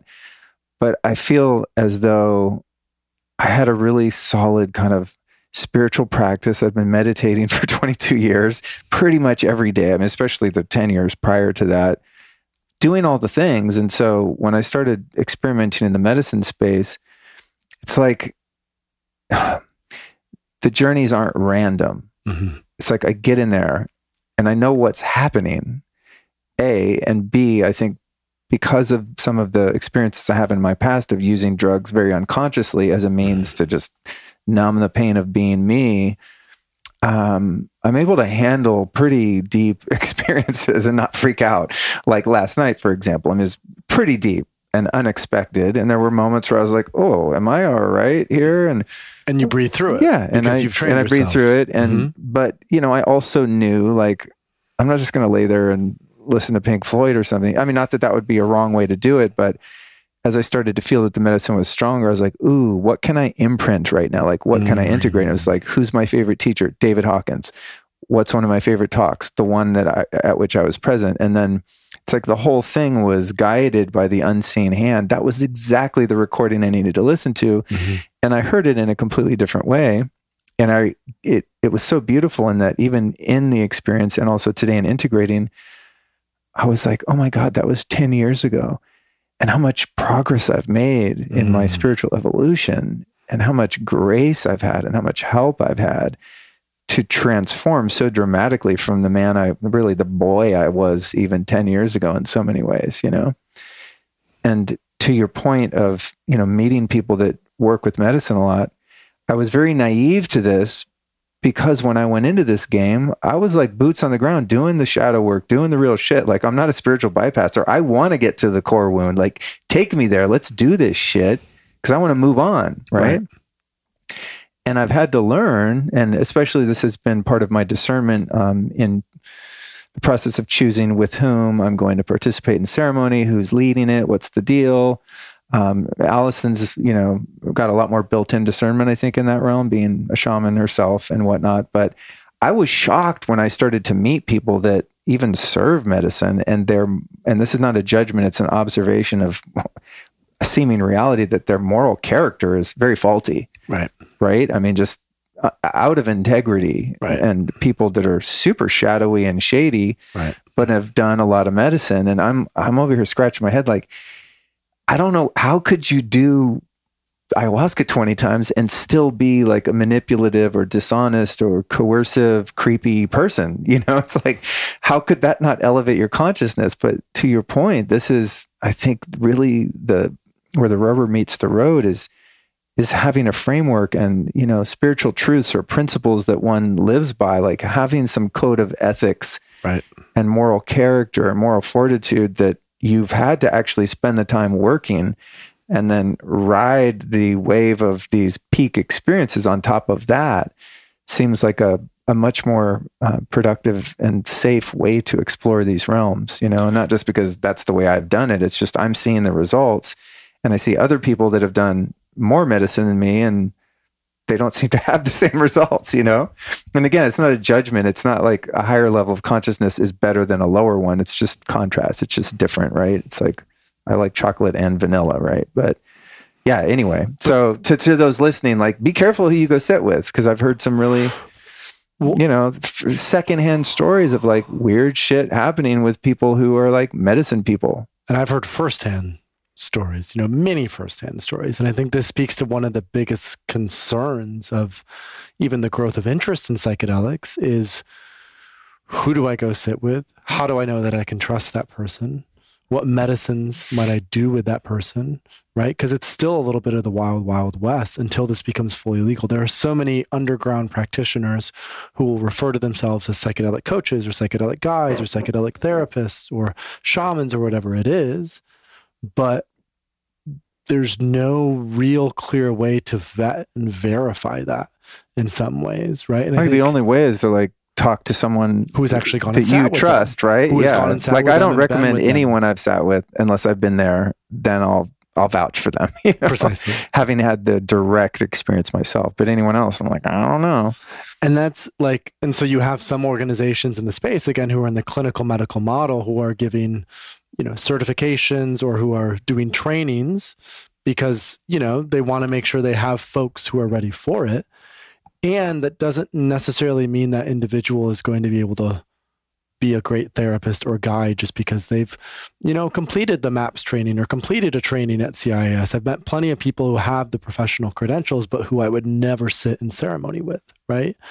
So this is a tricky gray area as the psychedelic space grows, because the biggest tail risk, so to say, of the growth of interest in psychedelics is when you only have, you know, let's say 10,000 people who are actively doing psychedelics and you have maybe 10 experiences that don't go so well, that's not as big of a deal. But when you have 10 million people who are starting to work with psychedelics and you have 10,000 people who now have had difficult experiences or bad facilitators or weird sexual stuff that happens, because that is often one of the most common things, particularly with women, is they'll go into a space and it'll be with like a creepy. That's so brutal, dude. It is, right? So, and that's what I've continued to think about. Man. It's like, so how do we create technology? How do we create education so that way people know how to be discerning? I got it. We need a Yelp for facilitators. But then you have to have legality. Yeah, this is really, really good stuff to cover, because I mean, I'm just thinking about the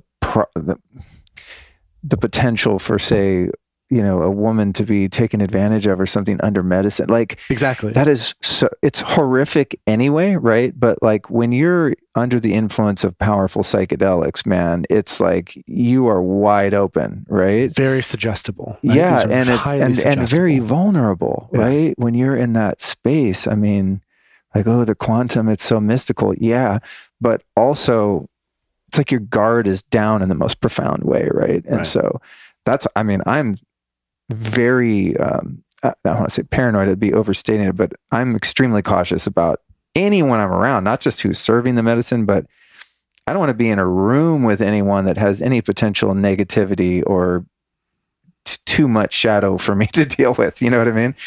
Because I'm already a very sensitive person. I pick up on a lot, but man, add like a deep medicine experience to that. And it's like, I'm just a sponge, and it's just too scary to have the potential of any darkness or negative energy present at all. Because you'll take that on potentially, or it'll seep into you. Or, Not to mention even the more supernatural realms of like, we could probably get to, I do want to like reel this back in, because there's some things I want to cover with you, and we've been going a while, but you know, when you remove the veil between this world and, you know, the infinite other dimensions of reality, just like on this earth plane, there are entities that are malevolent. Well, there are also entities that are malevolent, I would presume, in all of these other dimensions. And when we're traveling interdimensionally under the influence of these substances, I don't want to have anything to do with any darkness out there, you know, and that's obviously in shamanic ceremonies. And, you know, throughout history, these traditions have been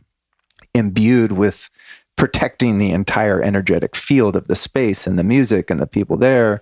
It's a whole thing, you know, it could get real gnarly if it's not done mindfully. And that doesn't mean that it can't be difficult, or that doesn't mean that, I've sat in ayahuasca ceremonies that are shipibo. And so it can, like the way the curandero will sing the Icaros, it can put you into the shadow material, but that's your shadow material that you are facing. It's different to have other dark, like you're saying, malevolent forces that you're open to. And so anyway, gets to the point of the ceremony has to be tightly held. And the facilitators, the guides, the shamans, the healers, who are great at what they do, know precisely how to do that. Yeah, exactly. I remember the first time I sat with ayahuasca. Afterward, I was chatting. I was still kind of in it, but after the depth of the experience had subsided, I went up and started chatting with her, and I was just so fascinated with her. I was like, "You do this all the time?" She's like, "Yeah, this is my life."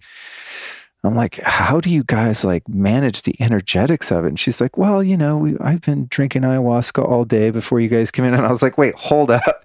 I was like, you're on it too? Because dude, they're like helping people out and they're very cognizant and capable. And I'm like on the mat, just like, ah. And she's like, what do you think, dude? Like, she goes, how do you think we create the grid?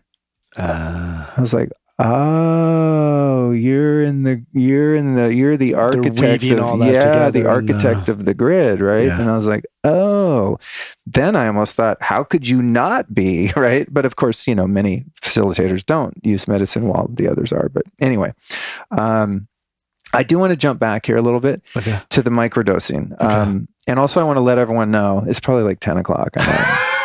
I knew this is going to be go till 10 o'clock. I knew this is going to be a good conversation because it's, so much and I just love what you're doing. You're such a fun dude.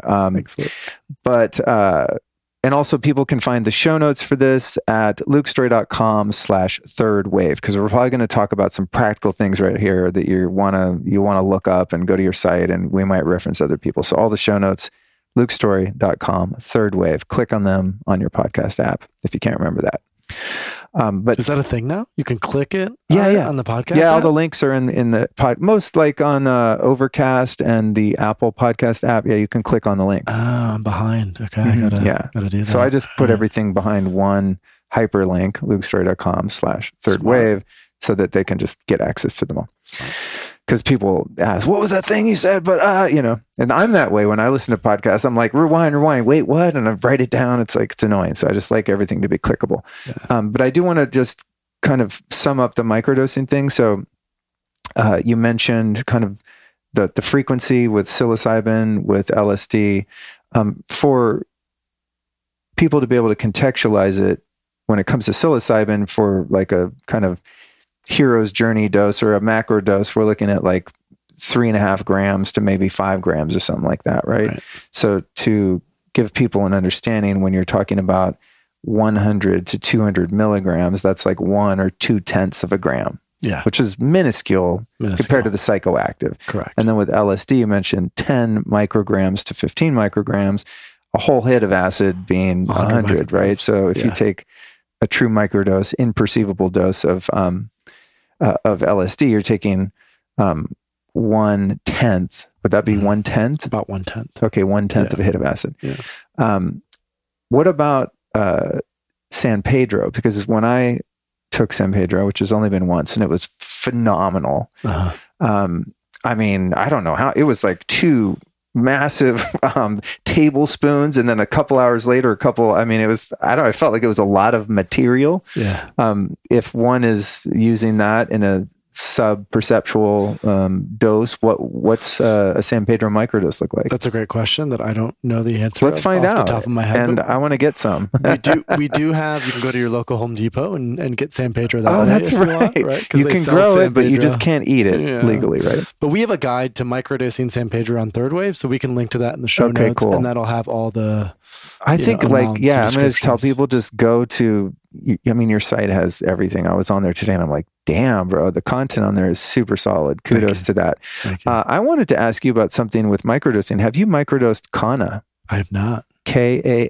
I know of Kanna, but I haven't microdosed with them. I'm going to give my friends now, the partners Ryan and Phoebe, a plug. They have a company called. I love Ryan and Phoebe. You know them? Oh yeah, Hearthstone Collective. Yeah, and they just put out a product which is, it's like some other adaptogenic herbs in a capsule with Kana, dude, incredible. Oh, Like mood booster, nootropic, completely rad, awesome.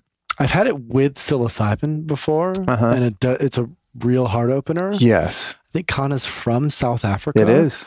And it's legal here in the States. So it's super a really great heart opener. Super cool. I know. And a couple times I've done a full journey dose of it, and it can be strong, son. Really? Yeah. I liken it to, I don't enjoy MDMA. I don't know why they call it ecstasy. I think it makes me feel like shit. I'm not into it. I don't know. Call me crazy. I've been to like small gatherings and they're doing like maps, like legit pharmaceutical, pure MDMA. And I'm like, oh, maybe it'll be different this time. I'm like, no, I hate this stuff. But there are like, there's the slivers of like moments where I'm like, ooh, this feels nice. But then it goes away and I get all moody and weird. Kana is like really strong MDMA without any like destabilizing mood. It's like a very solid heart opening without a lot of fluctuation. It's just full on until it's not. Mm-hmm. I think that's the thing with MDMA. It's just like, I'm like, God, really? Like how many hours am I going to lay here trying to go to bed? Yeah. You're like grinding your jaw. Yeah. I think it reminds me of crystal meth in that way. And I guess for some of those molecules need a bit of a amphetamine to kind of activate it and make it work, as I understand it. And so maybe that's what it is. But I always hated crystal meth. I still did it, but I didn't like it. I just did it because I had to do something. So the Kana, Hearthstone Collective, highly recommended. We'll link to that in the show notes. And then, have you ever heard of anyone like microdosing MDMA or 2CB or any of these other more novel substances? So what we usually say is do not microdose MDMA, because MDMA, if done often, can create neurotoxicity, and it also can create issues with your heart valve, the 2B or something, H2B heart valve. And so we say if you're looking to work with MDMA, keep it limited to these higher dose sessions, 100 to 120 milligrams within a container that's intentional, but do not microdose with it because it's also slightly addictive. It's the same with ketamine. There are a lot more people now microdosing ketamine, and I would hesitate to support that in any way because ketamine can also be addictive. And so if you start taking these low doses of ketamine consistently, you might become somewhat reliant on it. The classic psychedelics, LSD, psilocybin, San Pedro, iboga, ayahuasca, DMT even. I've microdosed DMT before, NN, DMT, not 5-MeO, but NN. All of them are anti-addictive, so you can't become physically dependent. That's not the case with ketamine and MDMA. Thank you for issuing that warning, because someone was telling me the other day, I was like, I've had some ketamine in my drawer. Just forget about it. It's not really a thing, And I've also had the nasal sprays, and they were like, oh man, so many people in Austin are like addicted to ketamine. They have the spray, the nasal spray in their pocket, and they're at a party. I'm like, ew. Like, this is, no offense, but I can't imagine trying to recreationally or socially use ketamine. That is the weirdest thing to me. It's like a late night 2 a.m. thing. If you're out, but definitely don't be drinking alcohol if you're also doing ketamine. I don't get it. But, so I didn't know that, but I've talked about it favorably before on the show. And in higher doses, it's great. Like I've done ketamine lozenges. I've done ketamine rectally for body work. Phenomenal. Like so suppositories? Good. Yeah, suppositories. Yeah. Well, it's kind of like a goop. You had a syringe that you. Oh, okay, got it. But all the same, like ketamine can be really great. But again, it's like 1 to 2 times a month. Microdosing ketamine, I can't support. Yeah, I think that would be a bad idea. Perhaps now, more than ever, humanity is under an incredible amount of stress. Hell, even when the world's not this insane, normal life can be stressful. And aside from just being uncomfortable, stress can take a toll on your body, raising your blood pressure, making it harder to sleep, draining you of vital energy, and making you more irritable. That's why I strongly recommend that you supplement with magnesium daily. A shocking 75% of people are magnesium deficient. That number might be even higher among business owners and C-level professionals. That's because stress depletes magnesium levels. And this can, of course, trigger a vicious cycle of rising stress and severe magnesium deficiency. This magnesium stuff is so important that it's involved in over 300 chemical processes inside your body. It's a critical mineral. Having enough magnesium can give you better sleep, more energy, healthy blood pressure, less irritability, a calmer mood, stronger bones, reduced muscle cramping, and even fewer migraines.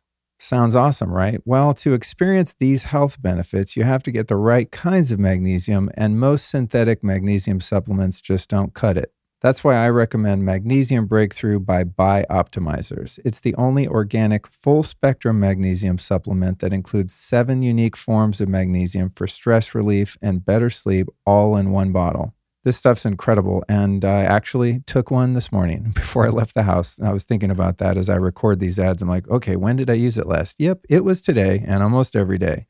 So for an exclusive offer for you Lifestylist Podcast listeners, go to magbreakthrough.com/Luke and use the code Luke10 at checkout to save 10% off and get free shipping. That's magbreakthrough.com/Luke and use the code Luke10. Okay, well, I think that covers that, except the elephant in the room of all questions. And this is the number one question I get from people about this is like, where can I get this stuff? The legality is so tricky. And some people like you and I have some ideas on how that could be facilitated, but I'm not going to answer someone's Instagram DM and be like, here's my guy's number to get some microdose mushroom. You know what I mean? Yeah. It's just weird. And I'm like, I don't want to give people my personal number per se either. No. If I look at their profile, I'm like, they're not a narc, but still, like, I don't necessarily want to open up a communication line with someone that I don't know, especially around that. So, I mean, what's the deal with, like, how do people get access when they want to intentionally play around with microdosing? So this is the biggest problem that we have at Third Wave as well, in terms of like people reaching out and being like, hey, I really want to start microdosing, or I want to work with these compounds, but like I can't source them, I can't get them. It's obviously different for you and I because our circles and the people that we run with, we hang around a bunch of ebbies. It's pretty easy to get, but for the average everyday person who's new to this space, it's tricky. So what we've done at Third Wave is we're probably, by the time this podcast is live, we will have a sourcing guide that is available on our website. So we have a free one right now. We'll roll out a much more comprehensive one that helps people to navigate if they want to source, or if they're going to source, how to do so safely and how to make sure that they're getting the right compounds or the right substances to microdose with. So, just briefly off the top of my head, LSD. Regular LSD is very difficult to come by, but there's a compound called 1P LSD that is a precursor to LSD. So if you take 1P LSD, your body turns it into LSD. Because it's a new compound, you can buy it with cryptocurrency in Canada. Oh, wow. So you can actually put in an order. It's for research purposes only, but they will ship it to your home. So for LSD, that's typically the direction that we will point. For psilocybin, what we have coming out at Third Wave is we're selling out a grow kit and a grow course.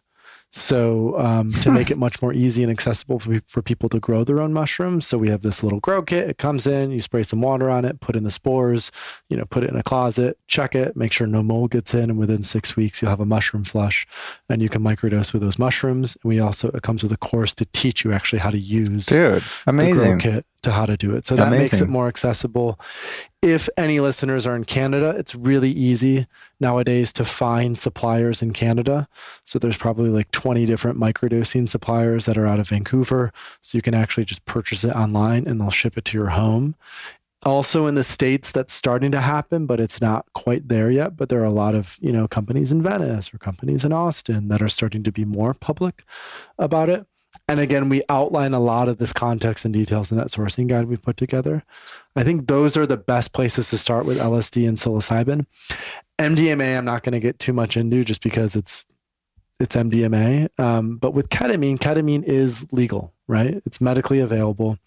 And so if people are listening to this podcast and they're struggling with depression, or they're struggling with anxiety, or maybe they have PTSD, or just things aren't going so well for them now, it's pretty easy to find a practitioner, like a nurse practitioner, who will prescribe you ketamine either within a clinical format or as a nasal spray. And my suggestion to anyone who's interested in ketamine would be to make sure that you're not the guy at the party who's just squirting ketamine up your nose at 1 a.m., but instead approach ketamine like you would any other psychedelic medicine. Do it intentionally, do it with a playlist, do it with a coach or a guide, someone who can help you navigate that landscape. I'm going to interject. The playlist with ketamine is really important. Oh my gosh. Niels Fromm is my favorite. I had one time, the time that I kind of accidentally took 300 milligrams, which is not, unheard of, but I didn't know. It was in the lozenge, it dissolved quickly, etc. But I went on Spotify and just picked, it's like a ketamine playlist. Really? And I was like, this will be good. Went into the K-hole. And then it was all like electronic music, which is not my vibe. I like listening to like shamanic music and just very heart-centered, that type of thing. Parangi? Is Parangi your vibe? Or? I've not listened to that much Parangi. I listen to like Native American, peyote chants and Icaros and this kind of stuff, like the Devi prayer. That would be like the quintessential journey music for me. Anyway, I put on this ketamine. It's like,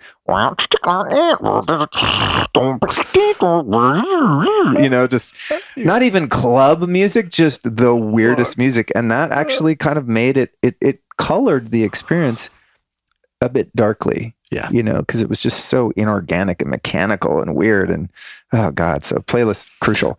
My recommendation is Niels Fromm. Niels Fromm. Okay. Niels Fromm is phenomenal. He's a Danish musician. I've heard of composition. This. Yeah. Dude, listen to All Melody. Okay. With ketamine next time on the lozenge, you will be blown away. Done deal. It's phenomenal. Okay. That's really great information. I think that's a very sane approach and very resourceful, the stuff that you just recommended. Now, for macro journeys, and then we'll wrap it up. I know we still have another podcast to do, but I'm just having so much fun. For macro journeys, obviously the legality is an issue, and also finding qualified, safe facilitators, shaman, etc. So psychedelic tourism is now huge. You mentioned that you have something like this going in the Netherlands. I co-founded something like this. Yeah. So, and I know you have a directory on your site, so you don't need to list like the 30 spots, but what's kind of happening in the psychedelic tourism space and retreats, and also where do you see that going? What might someone want to look for or look to avoid if they're seeking to, leave the country they're in order to find something like this? So there are a number of places, jurisdictions where this is legal. So psilocybin is legal in the Netherlands. It's legal in Jamaica. Those are the two major ones. So we started synthesis in the Netherlands. Retreats are on and off just because of the COVID situation over there. Europe is a clusterfuck. Yeah. So it's a little tricky to navigate that. But there are many other retreat centers in Jamaica. And again, we have a list of those in the directory. There's probably 3 to 5 that are good. There's also a few in Mexico as well. There's a lot of ayahuasca retreats in Costa Rica and in Peru and Brazil, Colombia, Bolivia, right? I think the one that I would highly recommend is Soltara in Costa Rica. Same. I love Soltara, as well as the Temple of the Way of Light in Peru. That's another really good one that uses the Shipibo tradition.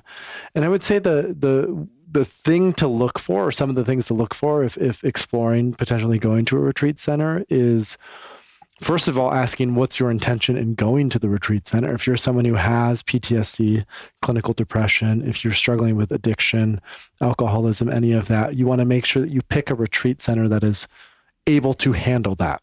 There are some retreat centers that are just coaches and facilitators, but they don't have clinical support. And if you need clinical support, you want to go to a retreat center that offers that has a nurse or a physician or some other medical person on staff, just to ensure that you are fully supported. Because again, with deep trauma and ayahuasca, it can get messy. There's some real shit that can come up, and you want to make sure that you're being held and supported by a team and a group of people who have done this for a long time. And I would say that's the second thing to look for is longevity.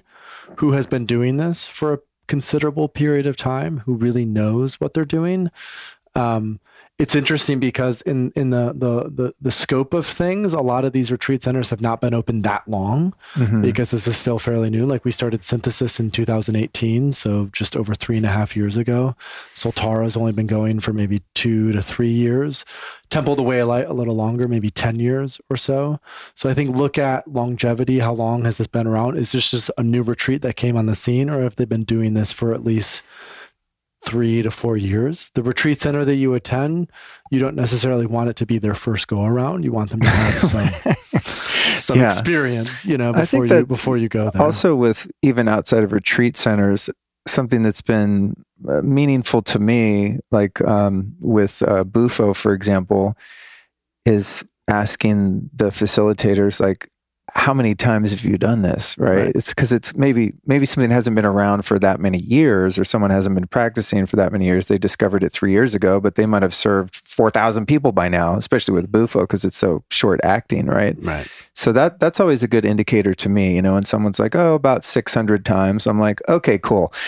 Chances are, if shit goes sideways, you're going to understand how to handle it, and I'm going to be safe, and that the energy grid is going to be clean and stuff like that. Yeah. And then the last thing would be group size. What and sort of group type. Who is attracted to these retreat centers? If you're someone who you don't want to deal with deep clinical trauma, but you're interested in going to a retreat for spiritual exploration, to connect with other people, for awareness, evolution, you don't want to go to a retreat where most of the people are dealing with deep clinical issues, are going to have a really hard time. That's a good point. Right? So you want to make sure that you're going to an experience where you connect with the sort of vibe that's happening, and that experience isn't done with like 100 other people. There are a couple retreat centers, one of which you mentioned before, that's doing ayahuasca with like 80 to 100 people at once. And that can get very messy very quick. And so my recommendation for folks is, if you're looking to attend a retreat, find a retreat center that's doing experiences for people where it's like 15 to maybe at the most 25 to 30 people.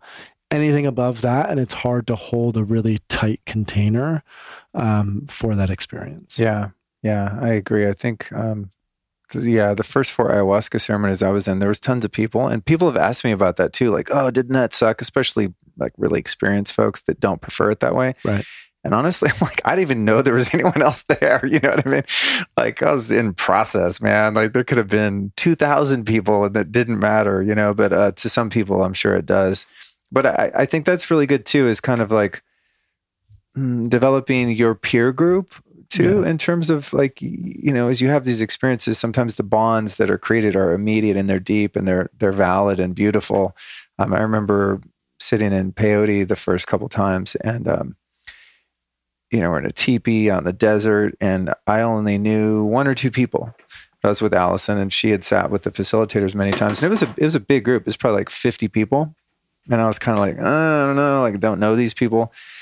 By the end of the first 24-hour period in the sharing circle, I'm like, there were no newbies in the room. You know what I mean? Everyone's integration share was just so mind-blowing and profound. I'm like, where the fuck have you people been my whole life? They were very experienced, generally speaking. Sure. And that was in contrast to the first time in Costa Rica. There was little old ladies there. There was so many people that had never. I'm going to talk to this one person. They're like, I've never even drank a beer or smoked weed. And I'm like, and you're about to do ayahuasca. But they had an incredible experience, But I think for me, like, being in the field of people that are a bit more evolved with the process has been helpful. And just, I don't know, the collective consciousness of the group also kind of serves my needs and wants too. Like, we're really going somewhere here. People aren't just kind of wanting to see some visuals and escape. Like, they're there to do work and to really go deep, So that's a really good point. That's a huge appeal of going to a retreat, is the community and the connections that you make. A lot of folks can just, especially now, do this alone at home with an eye mask and a playlist. But I think a huge appeal of going abroad and doing a retreat is the people that you meet and the stories that you come away with. Yeah, especially for people that don't have the luxury of having a social circle where they live of like-minded people, right? Kind of like I posted some a couple of days ago about like finding your soul tribe or something, and I got DMs that were like, God, I wish I could find these people where I live because I'm in Des Moines or wherever, Yeah. And I'm like, they're there. I've never been to Des Moines, but I'm just picturing a city cornfields. Something like that, And so yeah, so that's a really good point is finding your tribe. And on the microdosing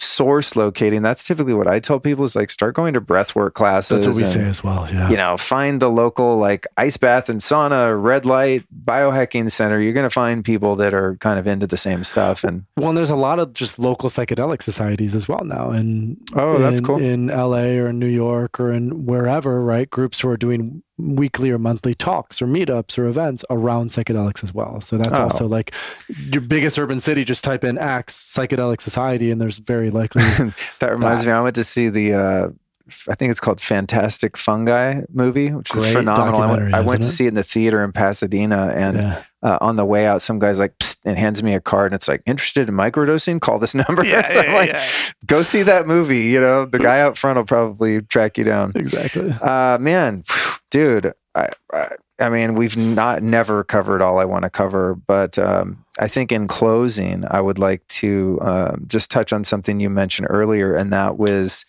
you know, the fact that so many of these traditions and medicines have come out of places in the world where the indigenous peoples there have been exploited, eradicated, harmed, all the things, right? Mm-hmm. How can people like us or the movement as a whole support these communities and help to uphold their traditions without sort of capitalizing on them to their detriment? So indigenous reciprocity. There you go. That's the term you used earlier. Yeah. Right. And it was interesting. I interviewed a guy yesterday, Mark Plotkin, who wrote this book, The Tales of a Shaman's Apprentice. He was a mentee of Richard Evans Schultes, who was sort of the foremost ethnobotanist in the 30s and 40s and 50s.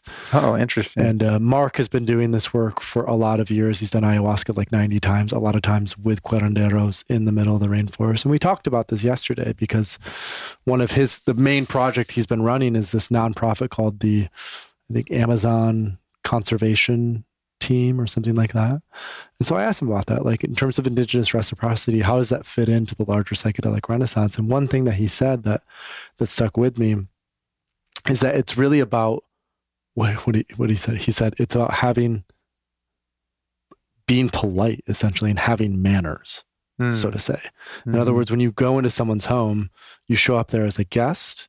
You show up there in service for them. You show up there to be with them. You don't show up there to steal something from their home and go, peace out and say, see ya.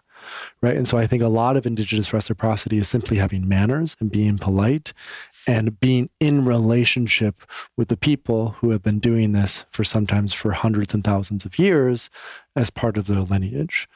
And so that might mean if there's someone listening to this who wants to start a company in the psychedelic space or who is involved with a company in the psychedelic space or who wants to become a coach or a guide or a facilitator in the psychedelic space, that you actually go and spend time in Peru or spend time in Mexico or spend time with people who are doing this work and have done this work. I think that's a really important element.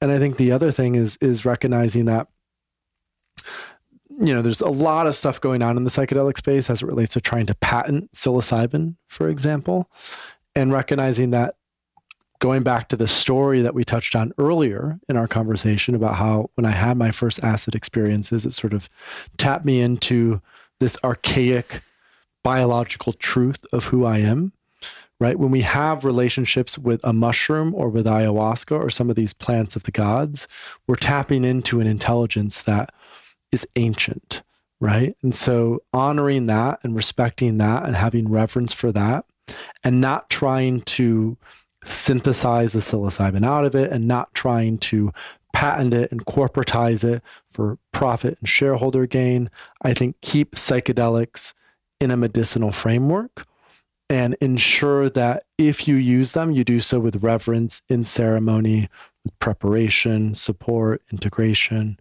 right? And always keeping in mind that part of that healing that psychedelics teach us is being in connection and in a communion with nature. And the people who know how to do that best are those who have been doing this, who are indigenous. And so I think there's something to learn about specifically the healing that we have as Westerners to do in our relationship with nature, and that plant medicines and indigenous reciprocity can be central to that.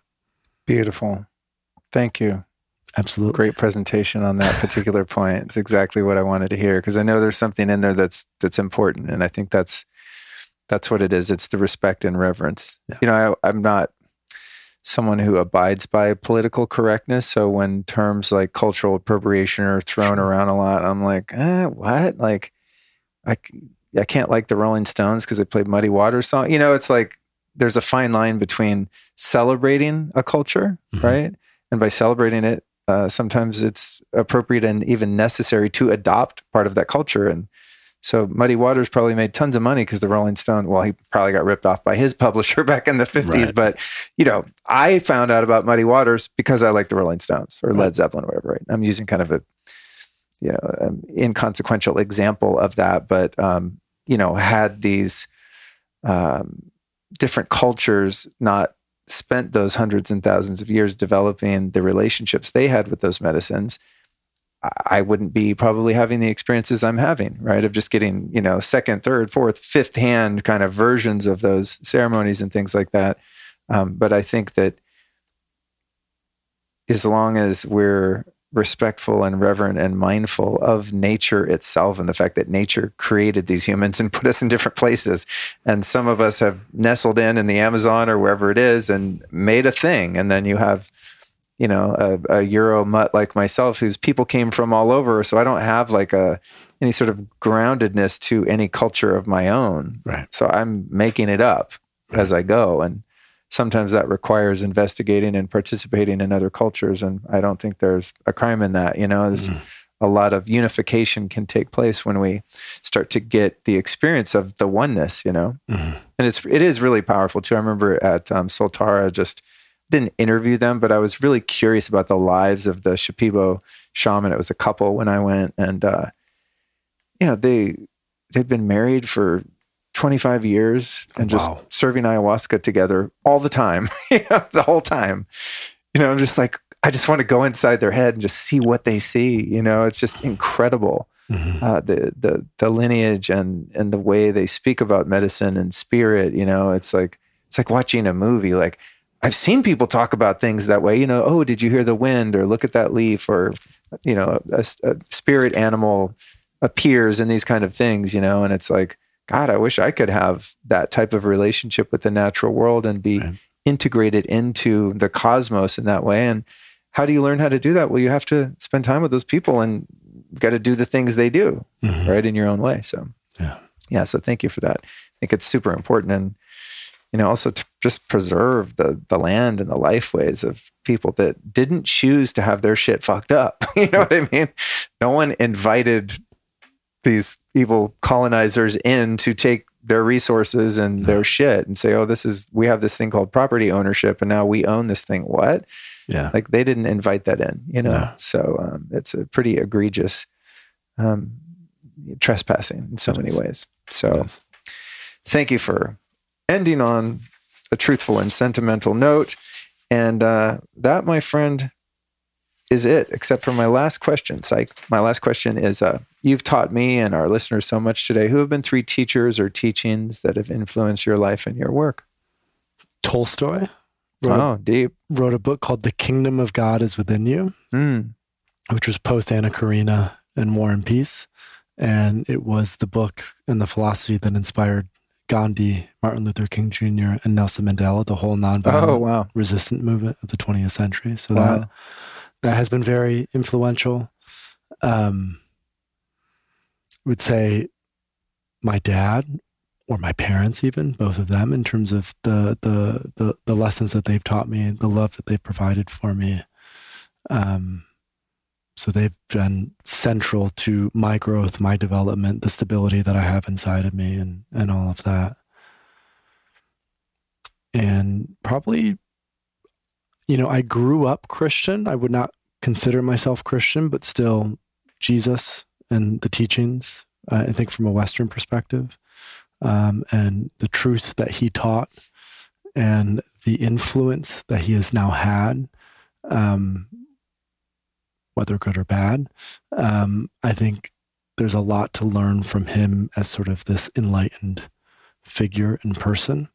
So I think he as well has been just because I grew up in the church. I grew up going to, church every Sunday for like 4 hours, and I resisted it a lot. But now I'm able to sort of come back from a much more psychedelic, unified perspective and see Jesus was drinking teachings. ergot juice or something. Yeah, exactly. Well, it's interesting. A few people have cited him as an influencer teacher, and I had the opposite experience in that I was not exposed to any religion of any kind growing up. And some years into my sobriety, a lot of the 12-step movement was kind of grounded in Judeo-Christian principles and biblical, truths and things. But someone turned me on to this book called Sermon on the Mount by Emmett Fox. Yeah, Emmett Fox is incredible. He's kind of part of the New Thought movement, Napoleon Hill, Emmett Fox, kind of after William James, but in that same line of thinking. Really interesting stuff like scientific Christianity, this kind of thing. And someone gave me the book, and I was like, this is the answer to everything. This is incredible. And I didn't know for a while that it even had anything to do with, like I heard of the book, but I didn't even know what the Sermon on the Mount was because I was that unfamiliar. But essentially in that book, what he does is he kind of dismantles all of the mythology and all of the dogma of the teachings of the Bible and just puts it in like practical terms that you can apply to your life. And I was like, after reading that, I was like, the Bible's amazing, when I can actually get the, the juice out of it without all of the fluff kind of, So that was hugely impactful on me. And I think because of that, I would say Jesus, whether that was his name or whatever it was, but the human that embodied Christ consciousness for that time. I don't know how you get much further than that in the depth of, the message of love. Precisely. So yeah, thanks, dude. Where can people find your websites and stuff? We've mentioned it, but is there anything else you want to turn people onto? The Third Wave. Mm-hmm. So thethirdwave.co. Okay. My personal website, paulaustin.co. We also have a podcast, which buddy, great listeners podcast. can tune into, and that really focuses on psychedelics themselves. And then we've mentioned the directory a few times. So directory.thethirdwave.co is where we have the listings of retreats and clinics, therapists and coaches. So awesome. What a great contribution. And for those listening, we'll put all that stuff in the show notes. And with that, let's tune in and tune out. Thanks, Luke. Well, hot damn, here we are. We made it through episode 400. Thank you so much for joining Paul and myself for this conversation. This one was really fun. And at the same time that we recorded this one, we also did an episode of me being a guest on Paul's show, The Third Wave, which is one of my favorite podcasts, incidentally. So this was an incredible day. And I was just so blessed to have the opportunity to sit down with Paul, not only in general, but in person here in the studio. I love it when I can catch people when they're passing through Austin, Texas, and we can sit. I just said that very, very Texas. When they pass through Austin, Texas, it's rubbing off on me, guys. I'm turning into a Texan. I might just start wearing a big old hat soon and maybe get a Ford F-150 and start running people off the road like they do me. Anyway, I digress. I want to remind you, for those seeking to learn all there is to know about microdosing, Paul's created an incredible and extensive library of microdosing guides. I highly recommend it. You can find it at lukestory.com/microdose. On to next week's show. This one, my friends, is a powerhouse.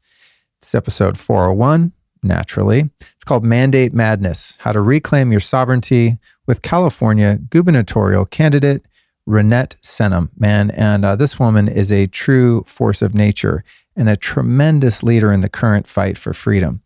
I dip in and out of this somewhat forbidden topic on the show, and I just had to have her on. I saw her speak at an event here in Austin, almost a year ago, and I just saw the sparkle in her eye, and I was like, man, this woman is fire. We got to have a talk. Very empowering conversation next week. For those of you that are confused about the nature of mandates and laws and how the politics play into all of this, I went out on a limb a little bit with next week's episode, as I normally just don't delve into politics because I don't feel I'm frankly qualified to do so. And it's not my lane. This is about building a lifestyle. But when this thing started leaning into personal health, freedom, and sovereignty, it really got my attention and continues to do so. So next week's show is a really non-conspiratorial, straight down the middle, common sense approach, and also an effort to support her run for governor of California, because God knows y'all need some help out there. Wow. I miss you guys. I miss California. I mean, I lived there most of my life, and it's such a beautiful state. But man, talk about mismanagement. So hopefully, Renette and her supporters like me can help do something about that. And speaking of freedom, if this is one of your personal values and you're interested in my uncensored content, unfortunately, you can only find that in one place, and that is my Telegram channel. You can find that at lukestory.com/Telegram. That's lukestory.com/Telegram.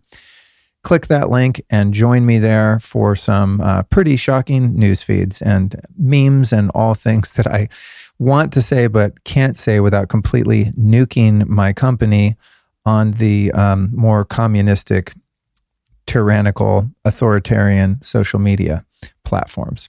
There, I said it. Join me at Telegram. And even better, if you want to hang out in person, face to naked face, I'll be speaking at the Paleo Effects Conference here in Austin, April 29th through May 1st. You can find tickets for that event at lukestory.com/events. Okay, that's it. I'll see you next week where we talk about sovereignty with Renette Senum. Until then, be safe, be well, and be you.